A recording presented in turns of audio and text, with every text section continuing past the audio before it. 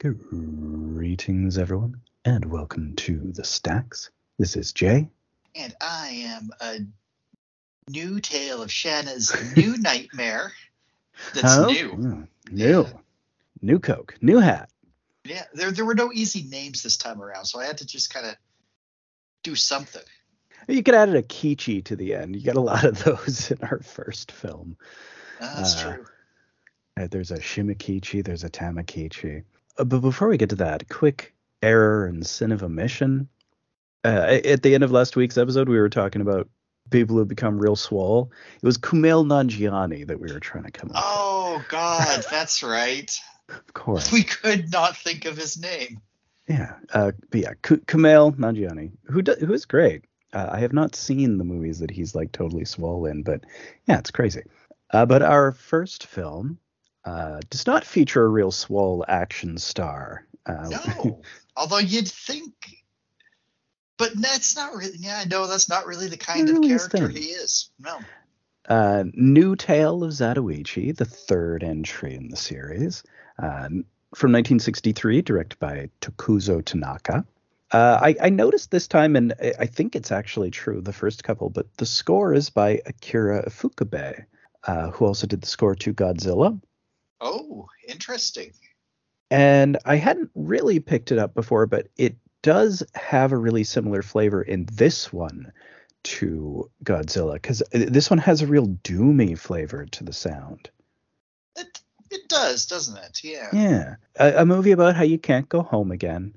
About how just Zatoichi goes back to the his hometown, which it's surprising how little time has passed when we get there, but he finds it sucks.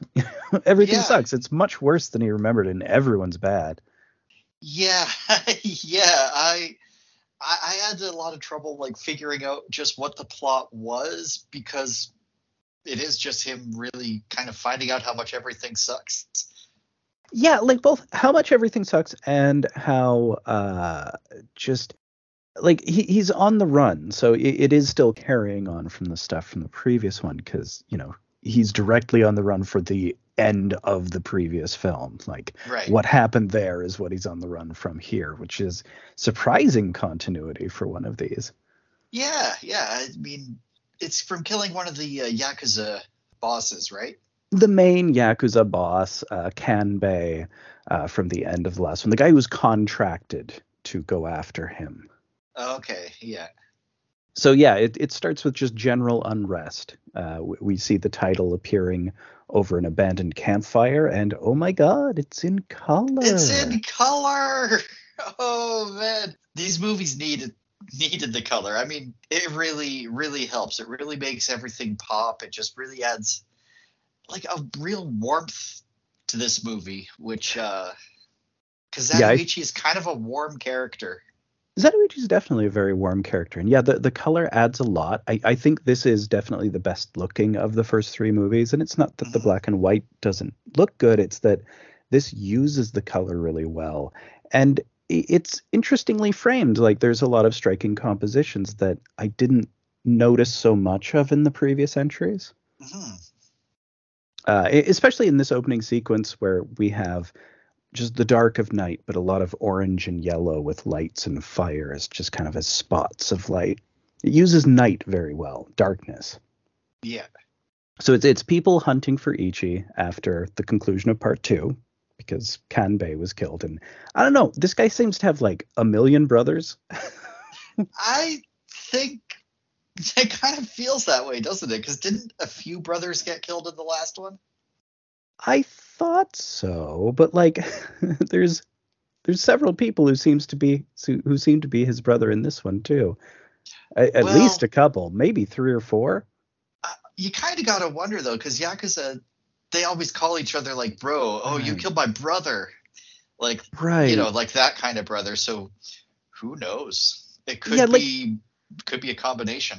I think our main, or not our main bad guy, but like the people who seem to be set up as the main people hunting him later on are his actual brothers, like his older and younger brother. That's the feeling I get. Like they're the actual related brothers. Yeah. main bad guy though is really they really want us to think he is. I guess. I don't know. So we start with these three thugs coming into a busy inn, and one of them immediately spots Ichi in a corner eating rice. So he's too high profile now. People are always just seeing him and knowing who he is. It's the Bond problem. Or the Sartana Oh problem. yeah, yeah, totally.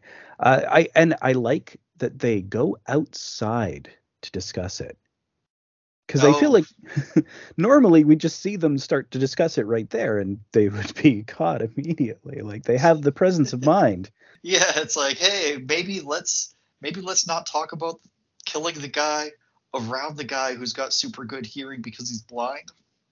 Yeah, they look at him like, let's go outside and talk about this. And stupidly though, they decide to ambush him, and it's like, I thought you guys were smart. You know this isn't going to work. Like they think he doesn't have a sword because it's changed hiding places. But come on, you guys. Yeah, no kidding. He's got like a big I don't know if it's an umbrella looking It's an thing. umbrella. Yeah. It is very obviously though where he puts his sword. Well, yeah, like he doesn't have his cane anymore, but he's prominently carrying this umbrella, which is exactly the same length and shape. It's like, I wonder where the sword could be, guys. I don't know. They're not thinking about it, so they surround him. They're like, "This is vengeance for Kanbei." They charge. He draws and strikes, and there's only one of them left after that. Just like Yeah, one he's like strike, two down. I love what he says. He's like, I'm just cutting air. You guys just keep walking into it. I don't know, man. You're gonna keep walking into the air that I'm cutting? Well, yeah, I only cut the air. So, do you want to come here and move some air? And the last one just runs away in terror. I like that. It's like the Bart and Lisa thing. I'm It's just gonna start exactly kicking air, and if you get hit, yeah. yeah, it's exactly that. That's exactly what I was thinking of. So yeah, then we get the next day, Ichi encountering this bunch of singing children with lanterns, and I guess there's some sort of lantern festival coming up, and I thought this was something that's in this movie, but I think it's in a future one where there's this incredible forest full of lanterns and this whole action sequence at night. What I did find neat was like just how many people were on this road that he's going down. Mm-hmm. Like This one's busy. yeah, like Japan is I kind of forget that like even though we've got like these sprawling wildernesses, it is still a pretty small Japan's a pretty small place and there's only so many roads, I guess. So Well, yeah, yeah, they're all gonna have people on them. it's pretty heavily populated, and Yeah. this one I guess just feels more like it's taking place in population centers than the other ones. Mm-hmm. This one doesn't, even though he's going back to his home small town. I guess just that he knows all the people there, that it just Yeah. feels closer to the you feel the amount of people around. I Mm-hmm. don't know. The thing with the children is weird because they sing about his hair thinning, which is Yeah, ridiculous. which is absolutely the opposite of true. No, yeah, Katsu has just this majestic, solid brick of hair that's just impenetrable. Yeah. What are they And he's like, talking about? oh, I'm going bald? Just feels his head. He's like, I don't know. No, Okay, I don't think so. that's weird. So he runs into an old childhood friend, Tamakichi, who's traveling with his wife and kid. Right. He's the no. Yeah, like they've fallen on hard times. I don't know what it was they said they did before things went south. Now they're traveling singers and shamisen players. That's right. Yeah. Yeah. And Tamakichi says it's his fault. I think later it comes out that he has some sort of gambling problem, but it's not clear. Like I don't know. Yeah. He kind of gets dropped after like the first 20 minutes or so. Well, he has one thing to do, and then they just part ways, and we Yeah. never see him again. I guess, to his credit, he's someone who doesn't end up to be an awful shithead like everybody else that Ichi knew as a kid. Hopefully he's not, and it's not just because we haven't seen much of him. I mean, I guess it's hard to say, but he seems to be okay. He does helps. seem to be okay. Yeah. And yeah, they're saying how they're on hard times, and Ichi hires them, or he gives them their nightly fee. Just like, come stay with me at the inn and we'll catch up. And he's like, the weird thing with Ichi in this movie is he's doing this thing where he's really down on himself. He Yeah, that's kind of a weird thing from this one. Maybe he still feels. Well, yeah, the whole reason was it the last movie where the whole reason why anybody died is because they kept fucking with him, and everything would be fine if they just didn't. Or am I thinking of a different one? It's kind of both of them. I mean, the previous one was the one with his brother, Oh yeah, right. which never really comes up here for some reason, which is surprising since he's going back to his hometown, and we don't really see him doing anything with ashes or anything. There's the only graves that are Yeah, mentioned are his parents, which is strange because this does seem to still be continuing the arc, and it does come directly off the Kanbei thing. yeah. Maybe his brother didn't train under this guy. He trained somewhere else. I don't I know. I don't know. Yeah, so he's like, oh, my blindness, it's revenge for having become a yakuza and all the violence I've committed. I'm like, really? That doesn't seem like the Ichi of 1 and 2. Yeah. I'm He trying to was, remember if there was like some innocent person that he wasn't able to save in one of them. I don't think so, not yet, anyways. Yeah. I don't know. Yeah, I'm not really sure what this is about, but I really like him playing the theme song he wrote for himself. Oh yes. He plays the shamisen and he sings his theme song about Zato, which means worthless. They call me Zato, and it's just about how underpaid he is, basically. Very much his common theme. Yeah. Well, Zatoichi is the type of person I feel like he could never actually have money. Well, it's weird because he seems to have an amount, but I don't know. Enough to Like, I get don't. by, to get him to the next town, I guess. Yeah, so like these four masked bandits show up to rob the little inn that they're staying in, and I, Ichi's I totally cooperative. I thought they were ninjas at first, but these guys aren't cool enough to be ninjas. But they are No, the Tengu gang. the Tengu. Ichi is like, hey, I've heard of some Tengu from Mito running around lately. They're like, you watch yourself, buddy. And he like has no money, so they're threatening him. It's like, you must have more money than that. Come on. He's like, no, I'm poor. I'm Did sorry. I you didn't not even hear my song? I I didn't even have money to actually pay for the place tonight. I just kind of figured we might be able to maybe work something out. Like, you suck. They're like harassing the shit out of him over it. And so as a result, Tamakichi sees this guy's really ridiculous palm dice tattoo. It's so like if you've got such a distinctive tattoo and you're gonna rob people, wear gloves.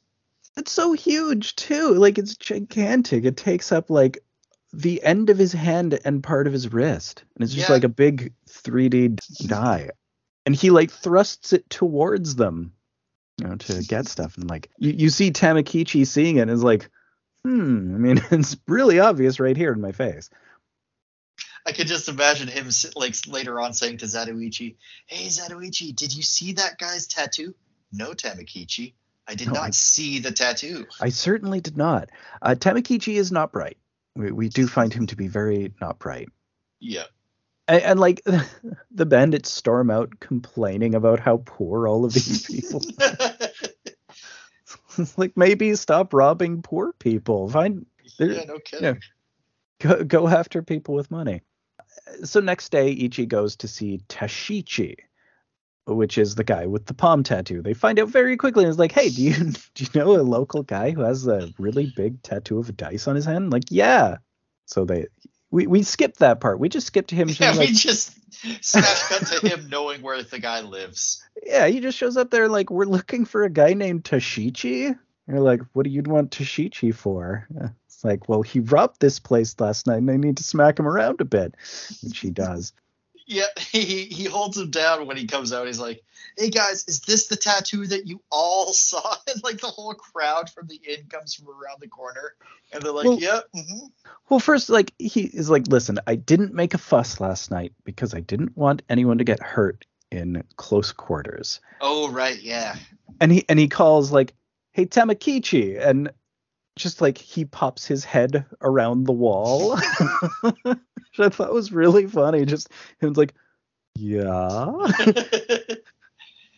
yeah. It's like Yeah. Oh, yeah, they do like the Three Stooges thing first. right. It felt like a hee-haw gag, just boom. Yeah, Zatoichi. He's still hiding because it's a bunch of scary bandits. And yeah, he confirms that's him. Is this the guy with the bomb tattoo? And like that's him. And Ichi just starts twisting his arm until he gives up the other three guys who were with him. Yeah. And Ichi's like, "You guys come here stealing from the poor. I'm calling upon the honor of this house to eject all of these people and also reimburse all of these travelers." Oh, yeah, I love he says to the guys, is like, hey, did you hear that? The Lord said he was going to pay 2.5 times what was stolen. Well, so the Lord shows up, or whoever, he throws them physically from the building, those three dudes. And the guy doing so is like, "Hey, aren't you Zatoichi?"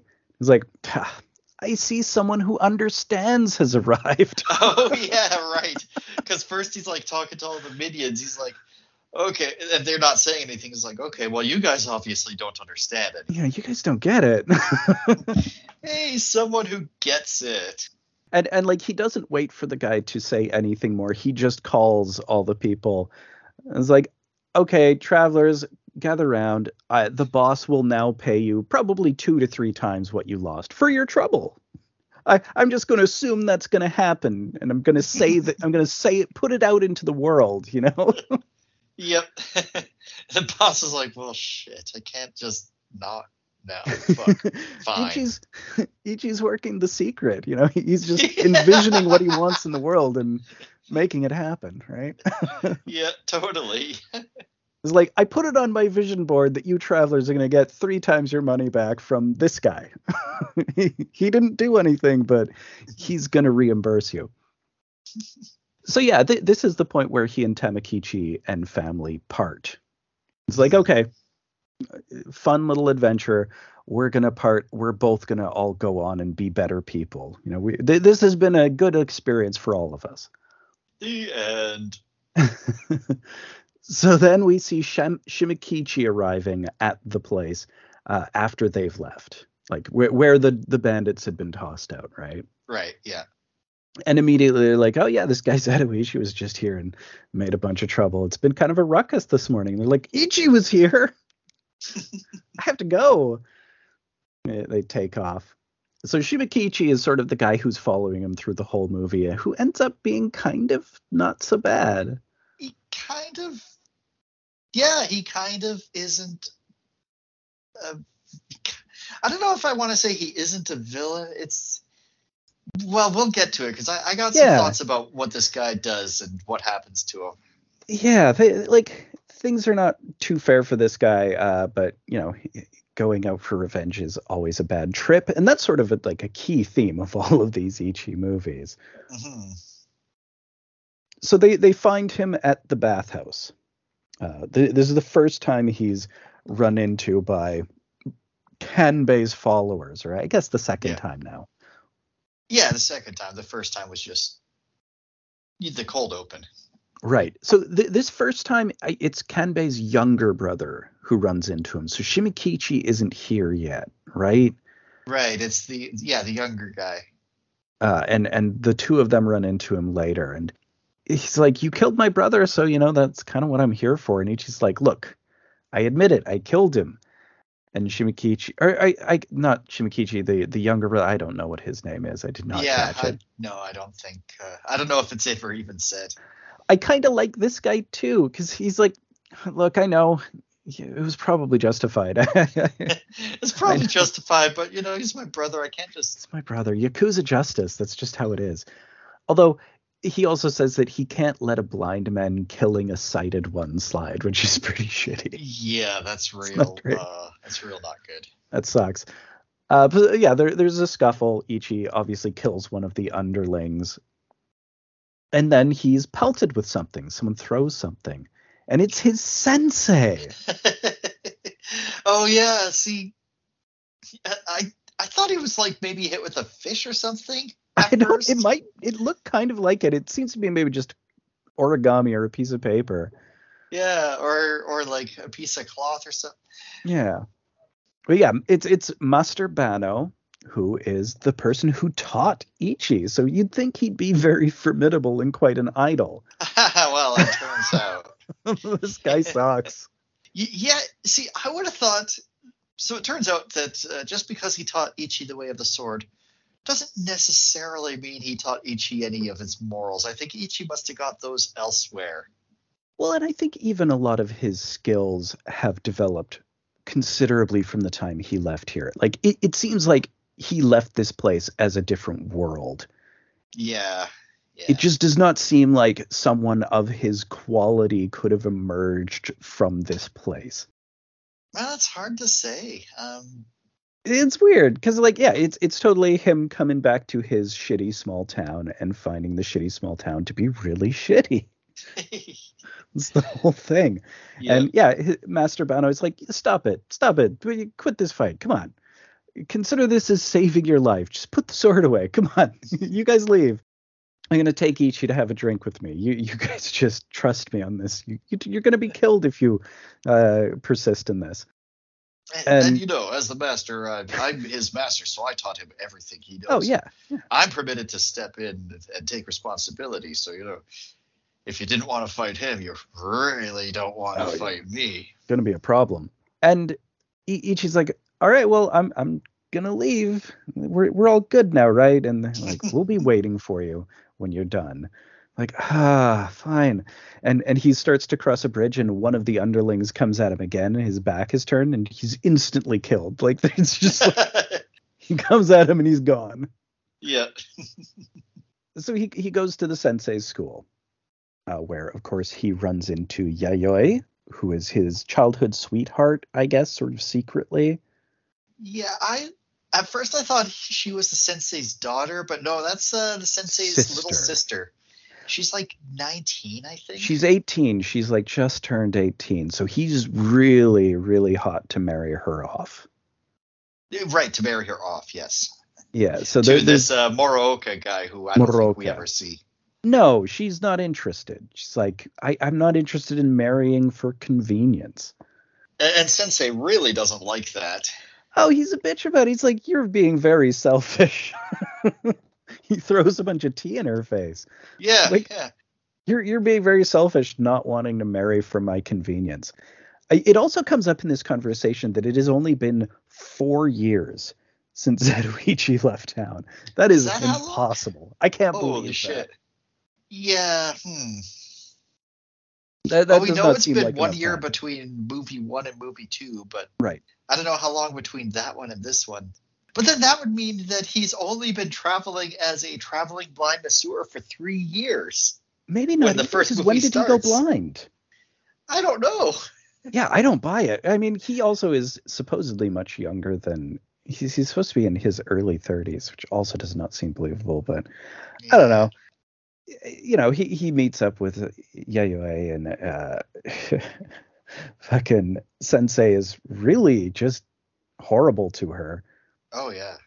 Like basically like, hey Zatoichi, hey, this is my house. I'll hold on a sec. I've got to go verbally and physically abuse my sister for a bit. Yeah, I'm Make gonna yourself at just home. yeah. Just stay here. I know you loved her at one time. I mean, or maybe that's all totally secret. Or maybe it's just that she had a crush on him It's all hard to. along. I think. I Because I feel like don't. it might have been that she was into him. I don't think he really considered her because she Yeah. would have been 14 when he left. Right. And he also, like, I don't know. Yeah. It's just that. I mean, it's such a common trope that he would be, that there's this secret romance, but it does seem to just be her being interested in him, and he's just kind of has no idea what to say to her now because he's like Yeah, lived this whole crazy life in the past 4 years. yeah. He's killed like so many people. Yeah, I mean, just in the past like week, because the Yeah. Kanbei thing must have been really recently. Oh, I love when later on he's like talking to the samurai guys like, I've killed 7 people with this Yeah, sword. that's Oh, samurai. today? Yeah, well, all together, and like, oh wow, I'm very impressed, sir. Uh, but yeah, that it's been 4 years, I find that unbelievable. Later on, there's this messenger who comes on behalf of a guy called Okamura, and Bano immediately grabs his sword and leaves. It's not suspicious at all. Yeah, so what I've found is that most of the main plot happens off, like from this point on, most of it happens off screen while Zatoichi's just kind of living in this house and doing and connecting with all the different people in town. Well, it doesn't necessarily happen off screen. Most of it is on screen. It's just we see people seeing it, and then it's kind of slowly passed along. Like I said, I had to watch this a couple times because most of what's going on happens kind of in the background, and it's really important that you see people seeing things. Right, yeah. There's so many points where you see someone observe something and then like they allude to it later, and you just kind of need to be aware of all the different things that people are seeing happen to understand the emotional resonances of everything going on. I had trouble with it, I'm not gonna Yeah, lie. it's a little complicated. So like it obviously turns out that Bano is working with the Tengu group, Of course. and he seems to think it's this huge secret.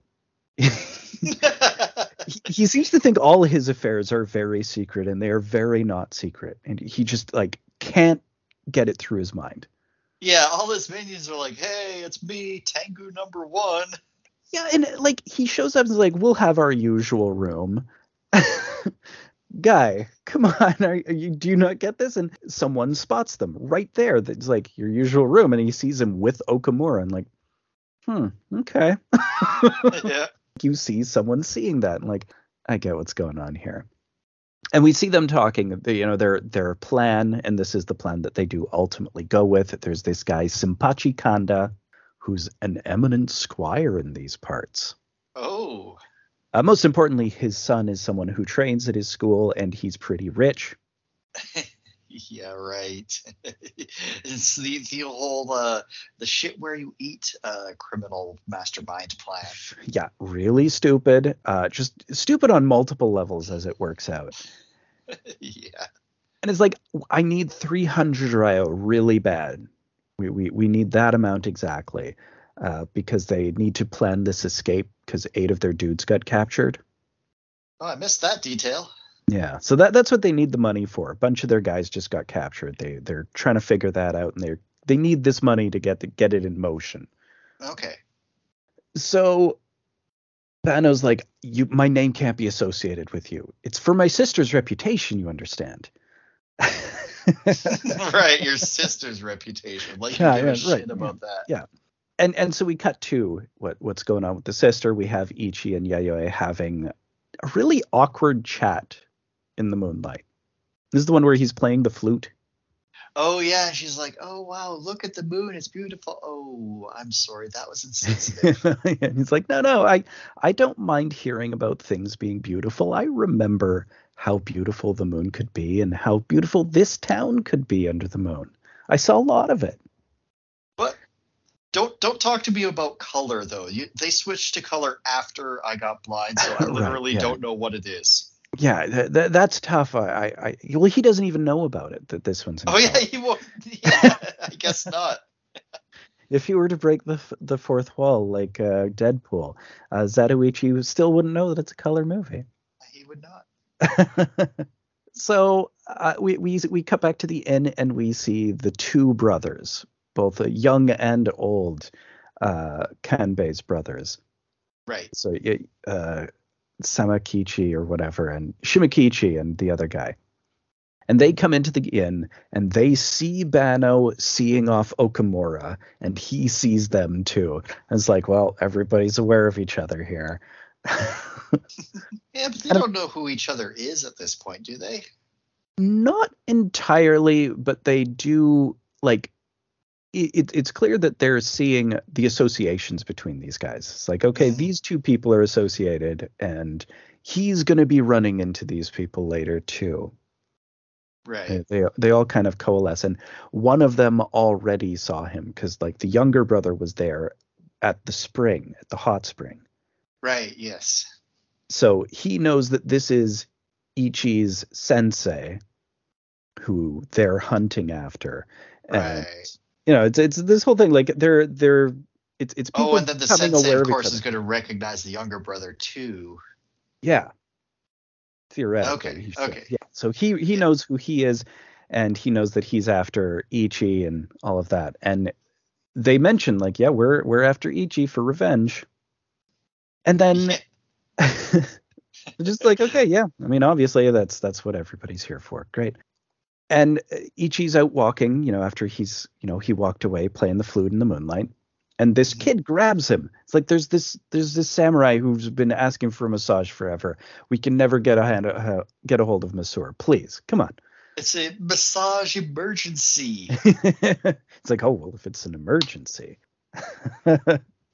And we see that the innkeeper refuses to bring sake to those men. So he's seen Bano going up with them. He knows who they are. He knows what their deal is. He also knows, and this hasn't come out yet, that Bano is sleeping with his wife. That also hasn't like really come up yet, but that's Oh, a I missed little that bit of drama that's in entirely. the Then holy background. shit. Oh yeah, that's a big deal there too. Okay. That comes up again in the background in the subtext of several scenes. Okay. Good to know. Yeah, this one rewards you with the second viewing. So he's like, I'm not bringing sake to those guys. He knows that they're the Tengu gang, and he's not dealing with it. And he knows that Bano isn't, and he knows like obviously all of his shit is so public, but his sister's reputation, you understand. Oh, of course. So this is the samurai where he's like, I've killed 7 men and wounded 11, and I've never been wounded in battle. And she's like, that's I'm really just impressive. imagining it should be like, oh man, most I've ever done is 6 in one day. Yeah. Although I'm pretty sure he's killed more than that in one day that Although we've that's seen. probably true. Yeah. And he's like, oh yeah, I'm extremely impressed. And he's also praising Ichi, who's very skillful as a masseur, until Ichi just intentionally pinches his nerve. Yeah. I'm not sure At why. first, maybe because this guy's a dick. Well, yeah, I mean, it's because this guy's a dick and a criminal, but it's just like I don't understand why he's self-sabotaging right here, especially Yeah, it because does seem a little. It does seem to come out of nowhere because he was doing a good job before. it's him kind of being a shit disturber, and maybe it's sort of setting up the ending where it's like, honestly, maybe I am just kind of that kind of guy. Well, he has disturbed some shit before. Oh, it's Like his favorite thing to do. like I just remember like him in that gambling house in the first one where it's like, Yeah. man, this place stinks. Your boss sucks. I'm not waiting for your boss. He's stupid. Yeah, this is just a bunch of bullshit. And it kind of feels like that, but it's weird because it's a real long con. Like he's setting up a reason to kill these guys, like later on in the movie. Oh, yeah, well, I definitely didn't catch that. That's what was happening. Well, because like he pinches this nerve and they're like, hey, what the fuck? And then their leader shows up, Okamura returns, and they're like, Oh, right, you and need to he's get the out one of here who's conspiring with. Yeah, with okay. Vanna. Yeah. And Yeah. and they throw him out and they refuse to pay. It's like, you're not gonna pay. And it's like, you just what did you just do? I'm not paying for that. Screw you. You And grabbed he my dick. well, he like kind of set off one of his leg muscles, I think. Yeah, yeah, but it did It kind did of look like that. like. Yeah, I know. It looks like he reached under somewhere. But yeah, before he goes, he also just picks up a drink and just pours it all over the floor Yeah. just to be a dick. Yeah, that was well. The guy was being a dick, and he got pulled in late at night for this emergency thing. Right. Which was totally bullshit, and the guy just kind of sucks. Yeah. So then Ichi goes to see his grandma. Aw. And She's deaf. she's deaf. She just does not understand a thing he's trying to say. She wants him to go visit his parents' graves, but he's not all that interested in doing that, and I don't think he does. I don't think he does. I'm pretty sure that just does not happen. No. Or if it does, we don't see it or hear about it. So Yeah, probably not. probably not. We get a scene of him walking around in the forest with Yayoi, you know, sort of like, again, them kind of awkwardly maybe hinting at some romance. Yeah. And then Yayoi happens to see Bano whispering with someone, but we don't, like, he's far enough away that she can't hear what he's saying. Hmm. But she's like, that's suspicious. That's not someone who he should be whispering with. I think it might be Okamura again. It's Could again, be. she's seeing that he's associating with some sketchy people in and around town, leading up to stuff that's happening. Hmm. This woman shows up, the innkeeper's wife, saying her husband is going to kill her. This is the woman he is secretly sleeping with on the sly. Oh yeah, and he's all like, "Well, hey, maybe you should just try to work it out." Yeah, and he says he won't do that. He's a coward. And it's like, dude, that's exactly the kind of person who has a crazy jealous fit and murders their wife. That's the you want to watch out for the Yeah, you cowards. don't need to be brave to do that. In fact, you very specifically have to not be brave to do that. It's typically the act of a coward. Yeah. But yeah, he throws her out again. Like she's making a scene, and there's this secret affair. He doesn't want that coming out. His sister's reputation, you understand, right? Is yeah. He's really trying to carefully protect that around town. Hmm. It's here like, wow, this dude's a real fallen idol. He is involved in just every bad thing happening around this whole town. How did he how did he We never. inspire Ichi? Yeah, actually, I thought you were gonna say, how did he fall so far? We never really find out, but yeah, how did he inspire Ichi? It just doesn't seem like he's fallen far. It just seems like there was never much to him to begin with. It's that Ichi has so far excelled him that he is just sad to Yeah, come back to. yeah. So he asks Ichi to demonstrate his sword draw skills as like a public exhibition where he's going to have a couple specific students. One of them's King Okanda. No reason. Hmm. So the demonstration is pretty cool. Yep. I still like the one in the first movie better. Yeah, Very, that one is done but better. yeah, but this one's still good. Yeah, so you get the candles, and he does with, and it's impressively done in real time. You see him pull the sword really fast and do a 360 swipe and get all four candles and put it away. It's impressive. Hmm. And yeah, I like how they all just fall one by one, taking turns, and it looks just when you think he missed the last one. Of course, he didn't miss the last one. Yeah, it just starts sliding like, oh shit. And then, everybody's packing. I was like very impressed, and Ichi looks very insulted when Bano pays him. No, yes. So there's a couple things to this because I think normally Ichi is all about being paid. Oh, he definitely is. This is not something he would object to even for a friend. I don't think it's a matter of his pride being hurt. I think he is aware that he's being used to set up this kidnapping. Like, I think he gets that there's something shitty going on with Kanda and that he feels dirty. Right, yeah. That's that's kind of how I feel about it too. Because it's like, isn't it just right after here where the kidnapping happens and the guy comes back and is Immediately. like, "Hey, us Tengu kidnapped the dude." I mean, Well, like, someone did. well, no, they're not. I think that guy's not a part of it, but it's yeah. They leave and they're immediately attacked, leaving the lesson. They kidnap Kanda, and the guy who was with him, like the other student, runs back to tell Right. Bano, and Bano goes running to quote unquote help. Yeah. And we see Ichi and Yayoi left alone, and they're like, we know what this is something. This is not on the level, and we're very aware of it. Oh yeah, and isn't it here where Yayoi's like, "Hey, why don't you just fucking say hell with all this sword fighting shit and marry me instead?" Yeah, Is it? Yeah, it's basically right around here. Yeah, yeah. it's in this section. Uh, she's like, I couldn't you marry me? And he's into it, but not into it. Like he's touched.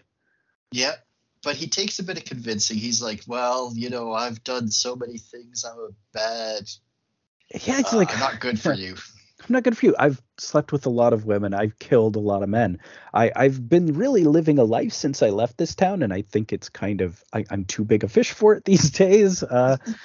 And she's like, no, no. And I would say that this is almost definitely the actual love theme from Godzilla reused. It sounds like the same theme from when the oh wow, I cannot remember his name. The doctor, the one-eyed Yeah, doctor with the eye patch. Uh, yeah. it feels like their scenes. It seems to be the same love theme, and it might be because it is Akira Ifukube again. I would have no idea, honestly. I recognize it because I really love the Godzilla score. Mm. So parallel to that, we see the two brothers who were peeking in the window during the demo, and they saw that shit. And like the younger guy's like, I'm ready to go. This, like, come on, we're just gonna get killed here. This is stupid. It's been demonstrated to me twice in the past 2 days. I'm not dumb. And the other guy's like, hey, I gotta try, And he's like, I gotta do it. I agree with you. I agree with you. You should go. I just please go home. But I have to do it. And I kind of get these guys. Like this is sort of an interesting one where you see all of these people who are failures, and you see also these people from outside who just like they're sort of trying their best, but they're in a bad system. Mm-hmm. So yeah, ultimately Ichi agrees to give up the Ronin lifestyle and marry Yayoi. Although I don't know how much he's agreeing with it as much as he's agreeing to let her ask. Yeah, I guess it's like, yeah, I'll ask my brother. He'll be cool with it. Yeah, just like, yeah, you can do that. That'll work out later. We'll do that. I do kind of feel like at this point he Yeah, kind of convinced me that he's done with the whole right. No, Yakuza shit. definitely. Yeah, because like this is where Shimikichi shows up to have the duel and test the resolve of his I'm quitting the Ronin lifestyle, and he does stay very firm to it. Like, and this is a very emotional performance, probably the most emotional of the first three. Mm-hmm. So, Please go so ahead. does the duel happen before the brother comes back and is like, or Yeah, does that happen after? Okay, yeah. So the duel. yeah. So Ichi goes out and he just throws the sword at the guy's feet. It's like, listen, uh, please just spare my life. You can beat me. I don't mind. Beat me, kick me, whatever. I know you got to get your revenge, but man, I'm trying to go straight. Just let me marry her. Look at her, man. Yeah, please. I'm trying here. You beat me up all you want. I understand that you require vengeance.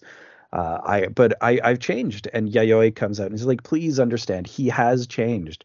If you're not going to spare him, I demand that you kill me too. And the guy's like, wow, I really don't want to kill you, whoever you are. Yeah, I don't know you, lady. I'm already not in the best place about this whole thing. He's like, god damn it. We'll throw dice. Okay, you're a gambler. Dice. Dice is a good idea, right? I'm just imagining Ichi like, hell yeah, yeah, Yeah. dice. This is to me the most completely unbelievable part of the movie, that he actually gets the dice thing wrong. Yeah, that Come on. yeah, that's the part that, That is that kind of made unbelievable me to go, me. what? How did he get Did that you wrong? lose on purpose? Why would you Right, lose on yeah. purpose? Because it's very high stakes. He's like, okay, we're going to throw dice. Odds and evens.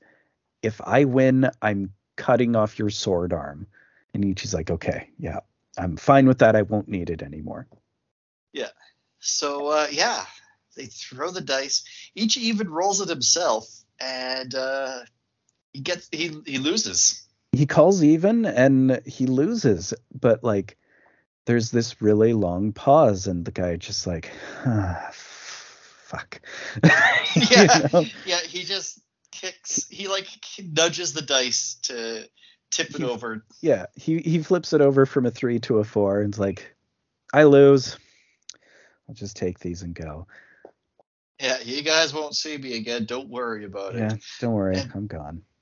And I wonder about this part because it's like he already wasn't super stoked on killing Ichi, He's looking and for an out. already kind of figured, yeah, my brother was kind of a shit and Yeah. probably deserved it. And then to find out that Ichi's basically willing to like throw his life away just to have this be over, and like is trying really hard to go straight. Well, and he's quitting the life, and He's that's sort of quitting. a Yeah. thing. Yeah, that's sort of a whole big deal in and of itself. And he Mm-hmm. recognizes that he himself is a yakuza. They're all talking about this is the requirement of being a yakuza. This is yakuza law.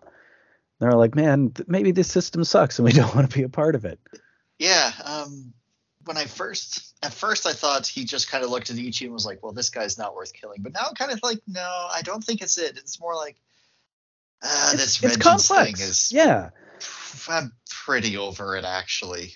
Yeah, and that's what I think is great about this one is just the emotional complexity of it. There's a lot going on just between all the interpersonal relations with the characters, even if there's not a whole lot going on story-wise. It just kind of happening in the background. Yeah, yeah. And yeah, that was one thing I actually found a little bit jarring about this is that there isn't much going on story wise. Yeah, it's a hanging out one, big time. Yeah. So Bano gets back, and Yayoi is like, so I'm thinking. I did a thing. I was like, you've been talking to me about marriage, and here's the thing. I've got a really great idea. Maybe instead of this Morocco guy, I'm not into that. Maybe I can marry Ichi. And he's like, shut up. Are you crazy? He loses his shit. Like, shut up. Are you crazy? Is his immediate response, which is hilarious to me. It's like, he's just completely incredulous. And like, what? Ichi? Him? He has no money and no reputation. What about my sister's reputation, which is yours, I guess? Her reputation, though. Your reputation, though. And he like goes off on Ichi, starts calling him an arrogant cripple, and how he's being a jerk all the time, and he's killing people, and he's a bad guy. It's weird, but they're interrupted because the ransom note shows up. Oh yes, right. And they're very unsubtle about it. The exact same amount that Okamura has been asking around for, of 300 ryo, is exactly the amount that they want. How about that? Yep. But the father's there. Sorry, go ahead. Oh yeah, so this is the one where it's like maybe the ransom note was done by the Tengu. Yeah. What do you mean Tengu? Just don't talk about Tengu. I think that's actually the next one, because I do have it in my notes when one of the guys does that. But yeah, the father's there. Or no, that is here. You're right. It is here, because one of the other pupils is like, well, could this be the work of the Tengus? And I was like, hey, shut up. Don't talk about Tengus. What are you talking about? This you don't know what you're talking about. Don't talk about no. Don't talk about stuff you don't know about. But yeah, the father is there, and he's like, I'm fine with it. I'll totally pay the money. No problem. We have the 300 raya. We'll have it ready for 6 a.m. tomorrow. I'm just imagining Sensei being like, hey, well, you can speed up the whole process and give it to me. I mean, if I were the leader. Well, like, he could give it ferry it to him. It just like, that would be the smarter thing for him to do here. He's like, yeah, you give it to me and I will go take it to them because we don't want to put you in danger. If he had an ounce of intelligence, that would have been the plot. But he goes for a much stupider plot. Yeah. I have no idea how he figured this was going to work out for him the way he ends up going about it.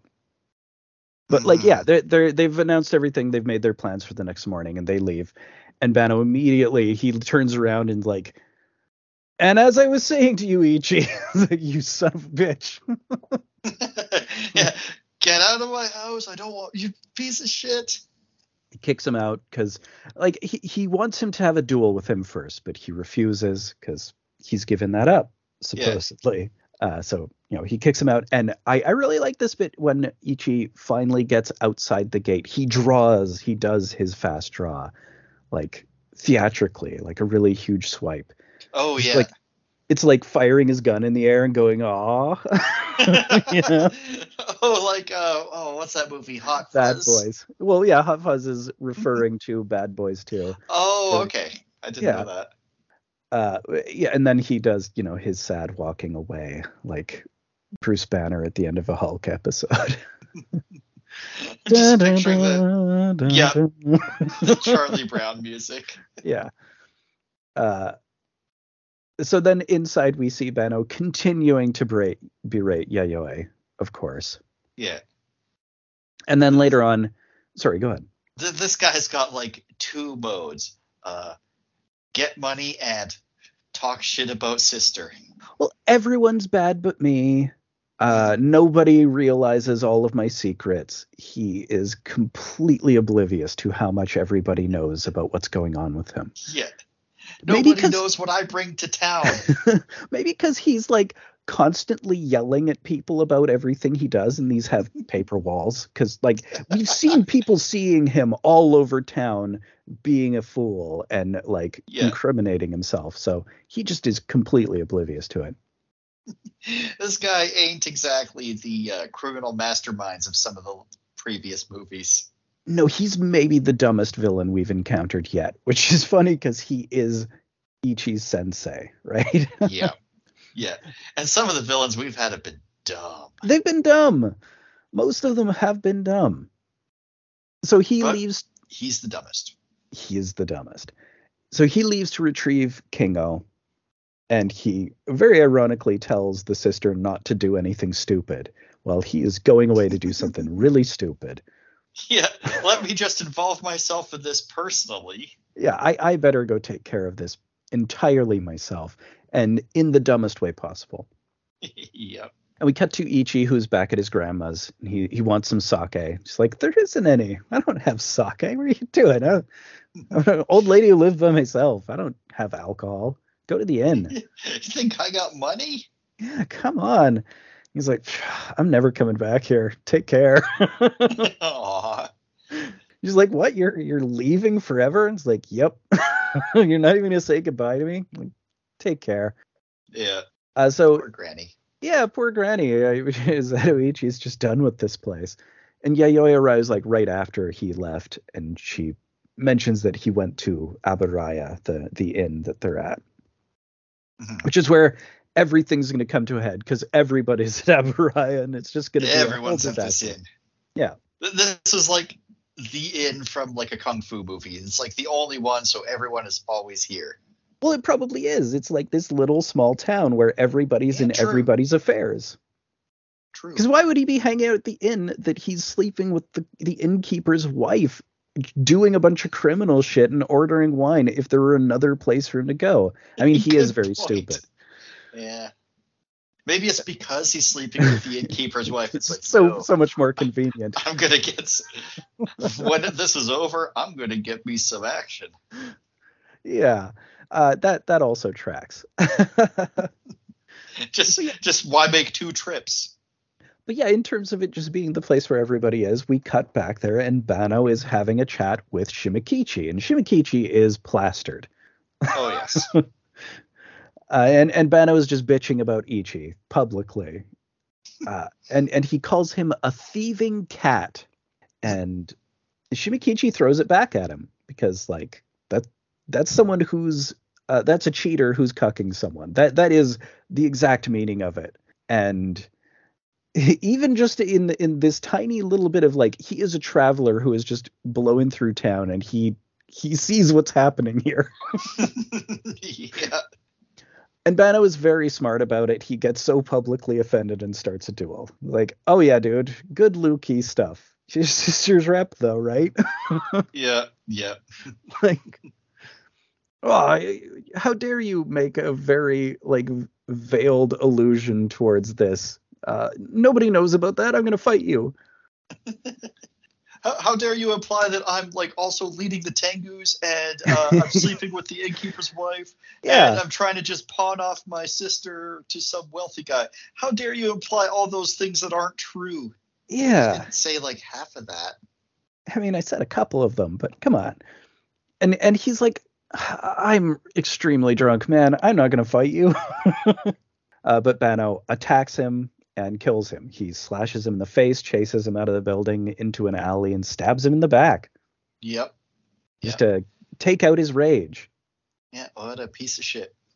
One of my favorite shots in the movie is like from the mouth, like from deep in the alley, we see Ichi crossing and pausing in the mouth, like illuminated, silhouetted. Really cool shot.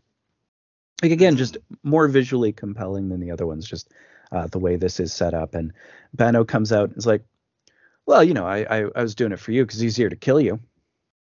Oh yes. Like, right, and he like makes to go inside, and the innkeeper slams the door in his face. Yeah. Well, yeah. She was even saying before, like, "Hey, don't give this guy any sake. Don't give him shit." Yeah, he gets nothing. This guy sucks. And Zatoichi, very to his credit, he goes to Shimikichi's body and he thanks and apologizes. Mm-hmm. Like I know what you did back there, and I'm sorry that this happened. Yeah. So the next morning, I really love the look of this as well because it's foggy in the forest, and we have all of them, the procession of the Tengu with all of the lanterns. Oh yeah, I love the misty forest bit. It's beautiful. Mm-hmm. They're heading in with their hostage, and they sort of run into Ichi at this graveyard or forest temple. It does kind of look like the entrance to the place where where the Along with Ghosts movie begins. 100%. Like it looks a lot like that. It's a forest temple quite a bit like that, yeah. So not a good place to spill blood in. Maybe Ichi's going to get real cursed here because he's going to be spilling a whole bunch of blood real quick. Yeah, it's like, we curse you with blindness. Fuck. Spill some more blood so we can curse you with something better, please. Maybe it was a retroactive one, and this is how it happened. Oh, could be. So he runs into them and is like, you guys are running out of town without paying me? Oh yeah, right. Because these guys who did the kidnapping are the samurai who he gave the massage to. Yeah, one of those dudes, and one of them is like, "Here's your payment," and he's instantly killed. Yeah. He like raises his sword and says the line and like, ugh. They're like, "Who are you?" He's like, "A masseur," and then he pauses like, maybe I'm not. You're no ordinary masseur. Is like, maybe not. I mean, I am technically a masseur, though. This to me feels like him making the decision is like, I'm not staying in this town. This is not happening. I'm not marrying her. I'm not leaving this life. I'm going to kill all these guys right now. Oh, it's the John Wick, yeah, I'm thinking I'm back moment.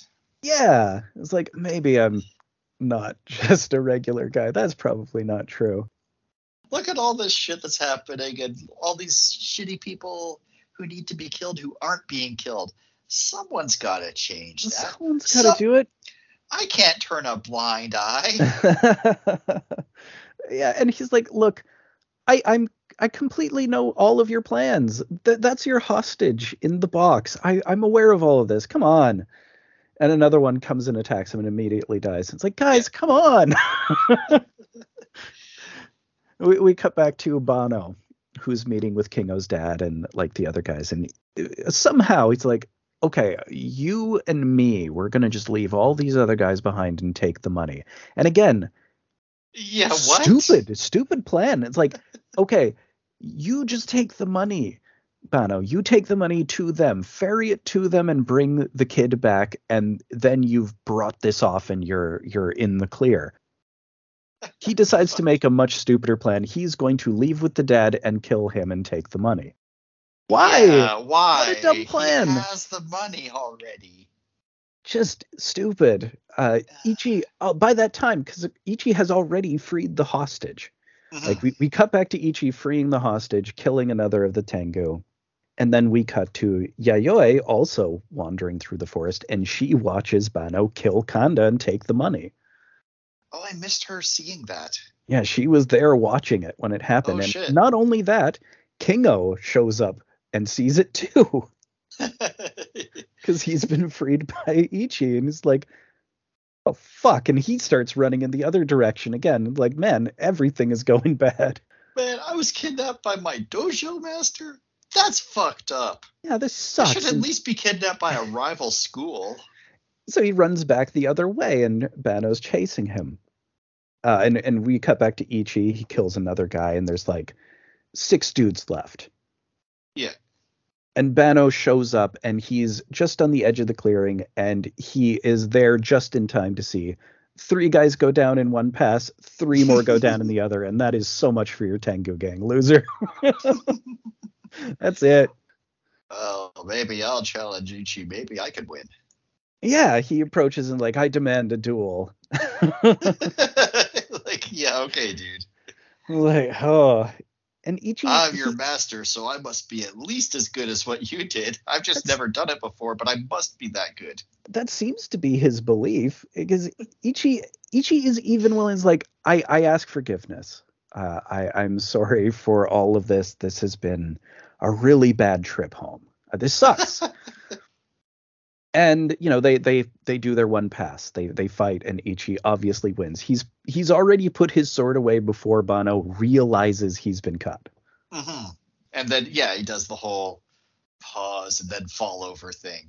Yeah, in the background. And we also see Yayoi at the edge of the clearing seeing this too.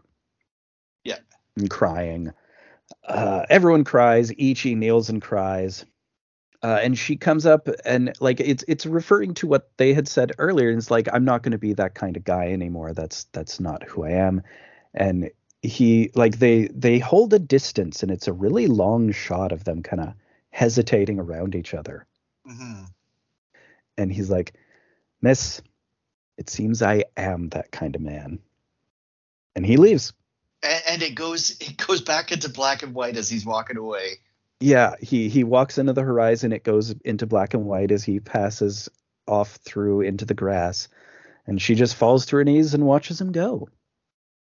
Much like the girl in the first one basically had to do. Very much. And that's kind of how most women will see Zatoichi go from in all of these movies. That's a trope. Oh, yeah, I assumed, like, as soon as she said, let's get married, and then he said yes, I was like, oh, something's going to happen to fuck this up. There's still half an hour left. That doesn't seem likely. It's almost like, what, is it going to be an On Her Majesty's Secret Service thing where he gets married and she's immediately killed and he has to go get revenge? Like, no, he just realizes it's not going to work out. Yeah. he had to murder her brother because he sucked. It's like, this is what I do. I kind of kill people who suck. Maybe I just need to go do that and not worry so much about marrying my childhood sweetheart. That's probably not going to work out so great. Yeah, if I don't think I can manage to do both. Well, can you imagine him living in this shitty little town where everybody's up in everybody's business all the time? Or her traveling with him wherever he ends up going all the time. Yeah, both very unlikely. Although there's not a lot of people left in this town right now. Well, he just killed the gang. We didn't see a lot of the people, but this Tengu gang are travelers, I guess, or they're semi-local. They're not belonging to anyone. I don't know, but they're all dead. Oh yeah. Ichi eliminated all of them. I guess there's still those 8 guys in jail somewhere. Oh, I guess. Maybe that's Zatoichi 4. Maybe. Well, the next one is Zatoichi the Fugitive. Oh, interesting. Where I guess obviously he's on the run from having killed a bunch of people again. I figure Tommy Lee Jones makes his first appearance in the series. Oh shit, yeah. He finds that a bounty has been put on his head by a local boss, and they're trying to trap him. And this one, yeah, they kill some former lover of his, and I recall this one. It's pretty slow going, and then the last act is just him killing like 100 fucking dudes for revenge. Like he just slays his way through an entire temple or something like that. He hasn't done anything like that yet. Yeah, this is the real scorched earth Zatoichi one. From the same director as this one, the same year, I think. Like they Oh, really okay. start pumping them out here. Oh, interesting. All right. And that's called Zatoichi the Fugitive. Zatoichi the Fugitive. Let's see. So, New Tale of Zatoichi came out in March 1963, and let's see if I can find the date for Zatoichi the Fugitive real quick. August 1963. Holy shit! they must have Came out they four must have months made them later. at the same time. Yeah, Or oh wow. man, They wow. yeah, they just like were plowing through this series. I mean, they did make 26 of these, and it's just in the 60s and 70s, right? Yeah. So yeah, that is the third entry in the series. Any last thoughts? What do you think after having discussed it a bit? Oh, I remember now what it was in the second movie that this movie kind of reminded me of. Hmm. It's like, hey, I'm here to talk about the Tengus. It's a lot like, we can't let anyone find out about our Lord's Right. condition. Yeah, the I knew Lord's there was condition. I knew there was something in that movie that was similar, and I couldn't think of it till Uh, just now. right, like the dude with like the ornate sweatshirt with the gold frills that says Lord's condition in black letters on it. Right, yeah. Yeah, it is like that with Bano just really not getting how much his dirty laundry is aired. Like so hmm unaware of it, unbelievably oblivious to it. Oh yeah. Yeah, no, talking about it, I do think I should have watched it maybe a second time, but I've come around on it. I kind of didn't like it immediately after watching it, but it's having had time to sit with it and talk about it a bit, it's grown on me quite a bit. I like it. Like I it's appreciate what they were doing. yeah, it's a really different entry. I do love the look of it. It's a Oh, weird one. absolutely. Um, it is the best looking one, no Oh question. yeah, yeah. And it's weird because it's more of a melodrama. It's there's not a lot of samurai action. It's just Yeah, it's not a samurai action movie. there's very little of that. Although I guess there's not a ton of that in the second one. Maybe. I mean, the second one is pretty lean though. Like the second one is just over an hour or something. Yeah, that's right. But I like this better than the second one. Yeah, no, this one was good. I liked it. I still think the first one's better. Oh yeah, no, I totally agree. The first one is definitely more interesting. But yeah, I mean, it's sort of surprising how much this has delved into lore and backstory with the first three, because I totally forget that it's not just him traveling from town to town dealing with baddies. Yeah, because that's kind of the impression I got from watching the first one. Hmm. And maybe it goes back, or maybe it gets into that later on. I like mostly that. Like, I'm pretty sure from this point forward, it is basically him going from town to town and burning towns down. Like, it's him as the man with no name, except he's Zatoichi, right? Yeah, yeah, Yeah. cool. All right, cool. Well, any final thoughts before we head on to part two? No, I think I'm good. All right.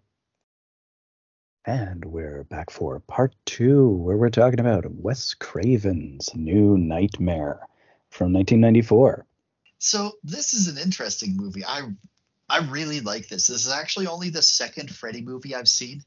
That's like, I'm really interested to hear your take on this movie for it, especially being only your second Freddy movie. Well, it's a movie that, despite owing so much to obviously previous entries in the franchise, works just fine on its own, even if you're completely unfamiliar with it. Like they could have come up with a horror character whole cloth for this and used the same premise and it would have worked. I think it works better because it's Freddy, but Mhm. it would have worked.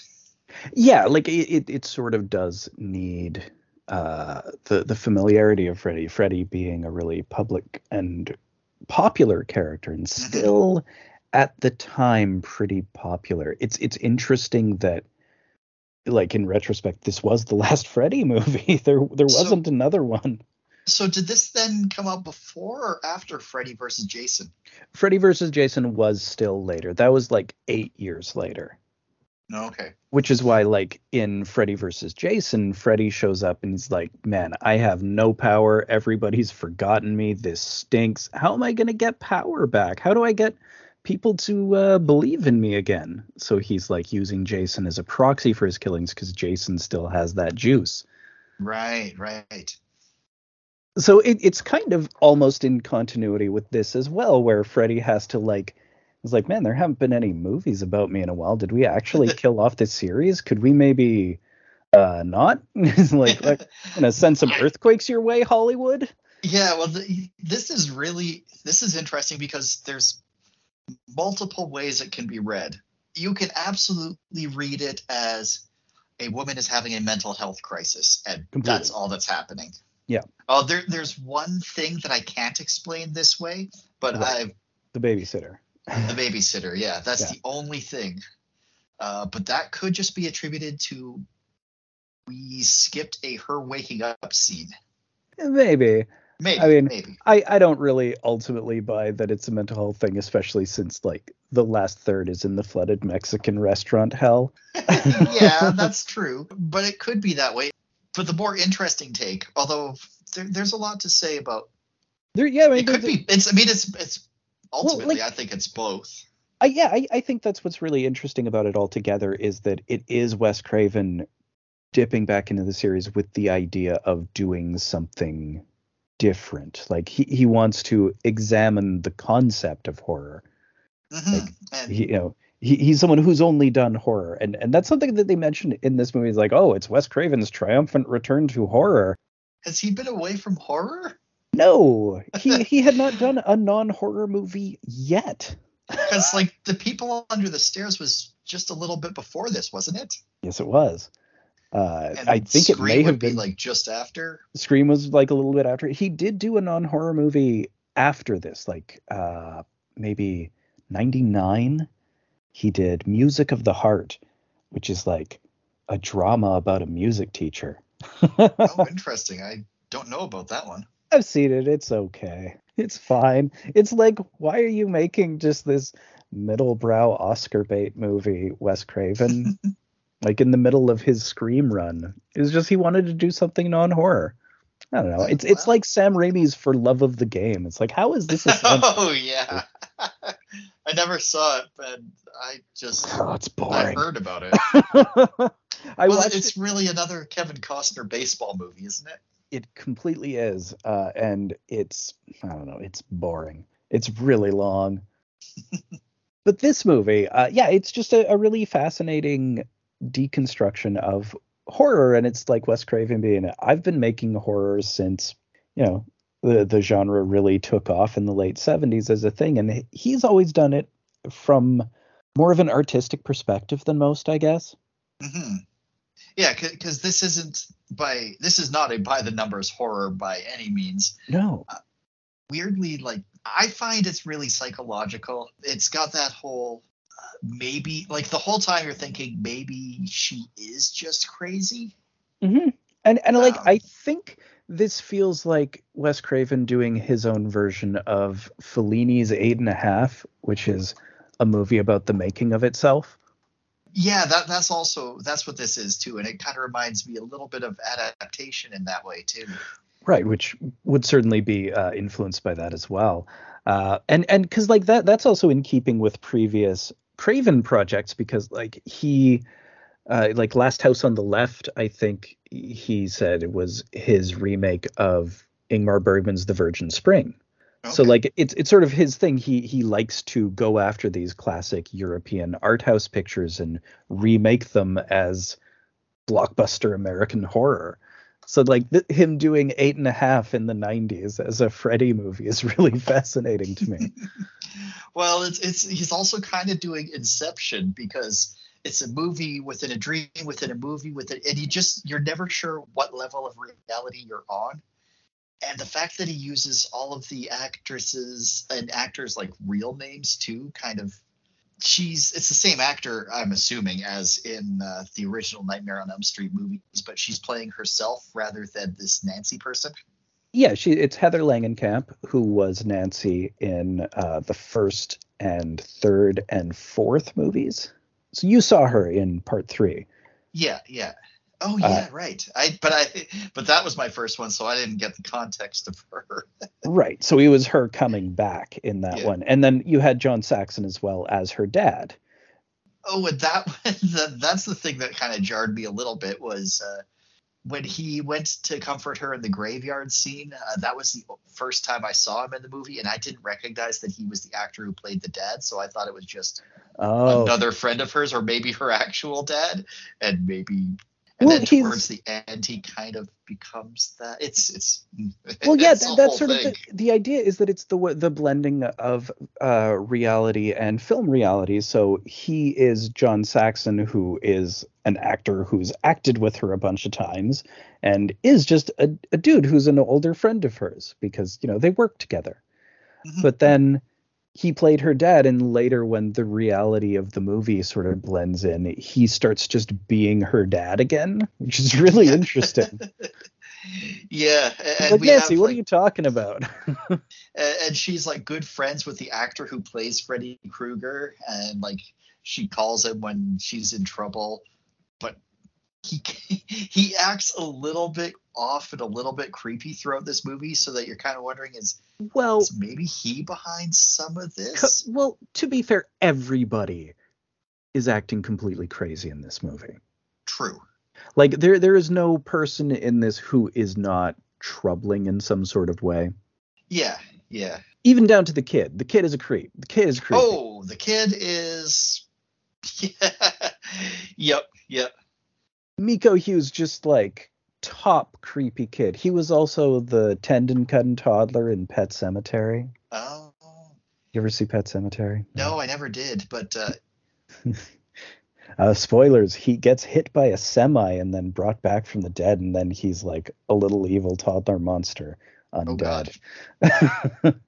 But yeah, this is probably the best creepy kid performance I've seen since The Shining. He's really creepy. Miko Hughes is very good at being a creepy kid. Yeah. So we start. Well, start. It's kind of debatable when the movie actually starts, because the first scene is fake, where we see somebody who could it be building a robotic Evil Dead Army of Darkness claw in what looks like Mordor or something. Well, like this is a riff on the original opening sequence as well. So this Oh, is is it? them sort of redoing the original opening sequence, which had Freddy building the claw. Right, but originally it was like a leather glove, right? Yeah, like it was him making it himself in like a little workshop, and this, of course, is a movie quality prop for Yeah. a good reason. Yeah, so like this is a really cool prop. We see him building it, and then he goes to take a head or a knife and cut off his hand and cut. Oh, it was a movie. This isn't really Freddy. It's just some dude. Well, like he does do the chop, but Oh yeah, right. it's a We good don't see effect. it. Yeah, no, Yeah.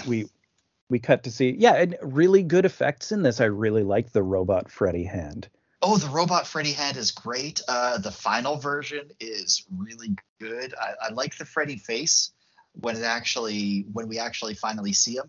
It's a grosser one than usual. Like it's Mhm. slimy.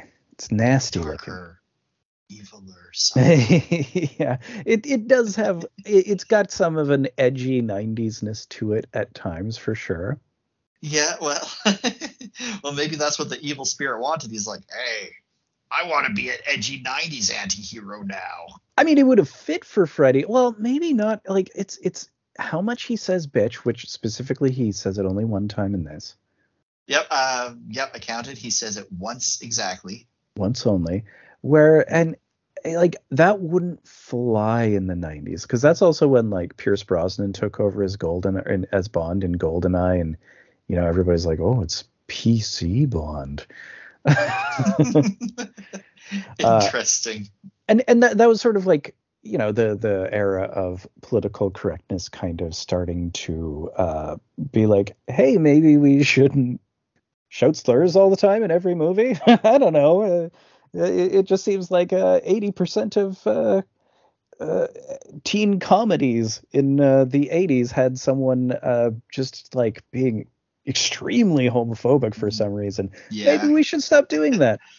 And there was all the backlash to it, of course, Mhm. as is happening currently.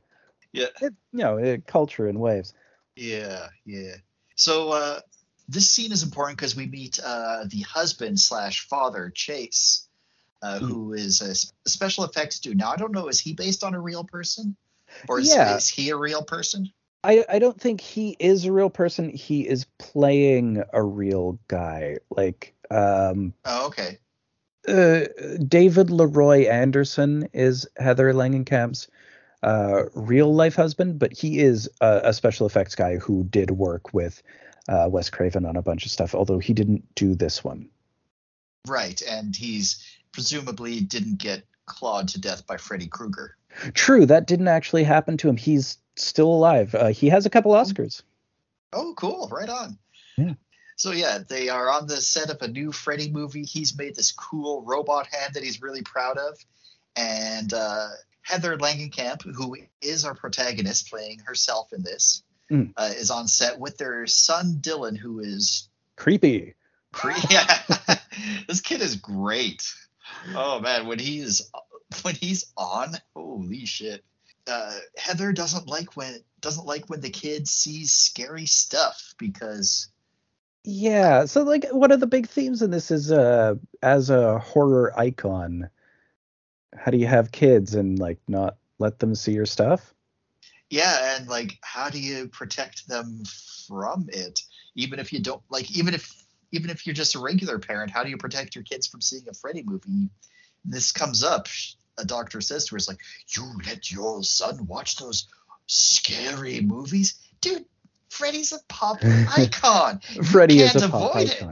Well, and like also just there was sort of that moral outcry in the 90s, and I think that is also what, like I'm saying with the PC stuff, I think Oh this is yeah, sort of in conversation with that.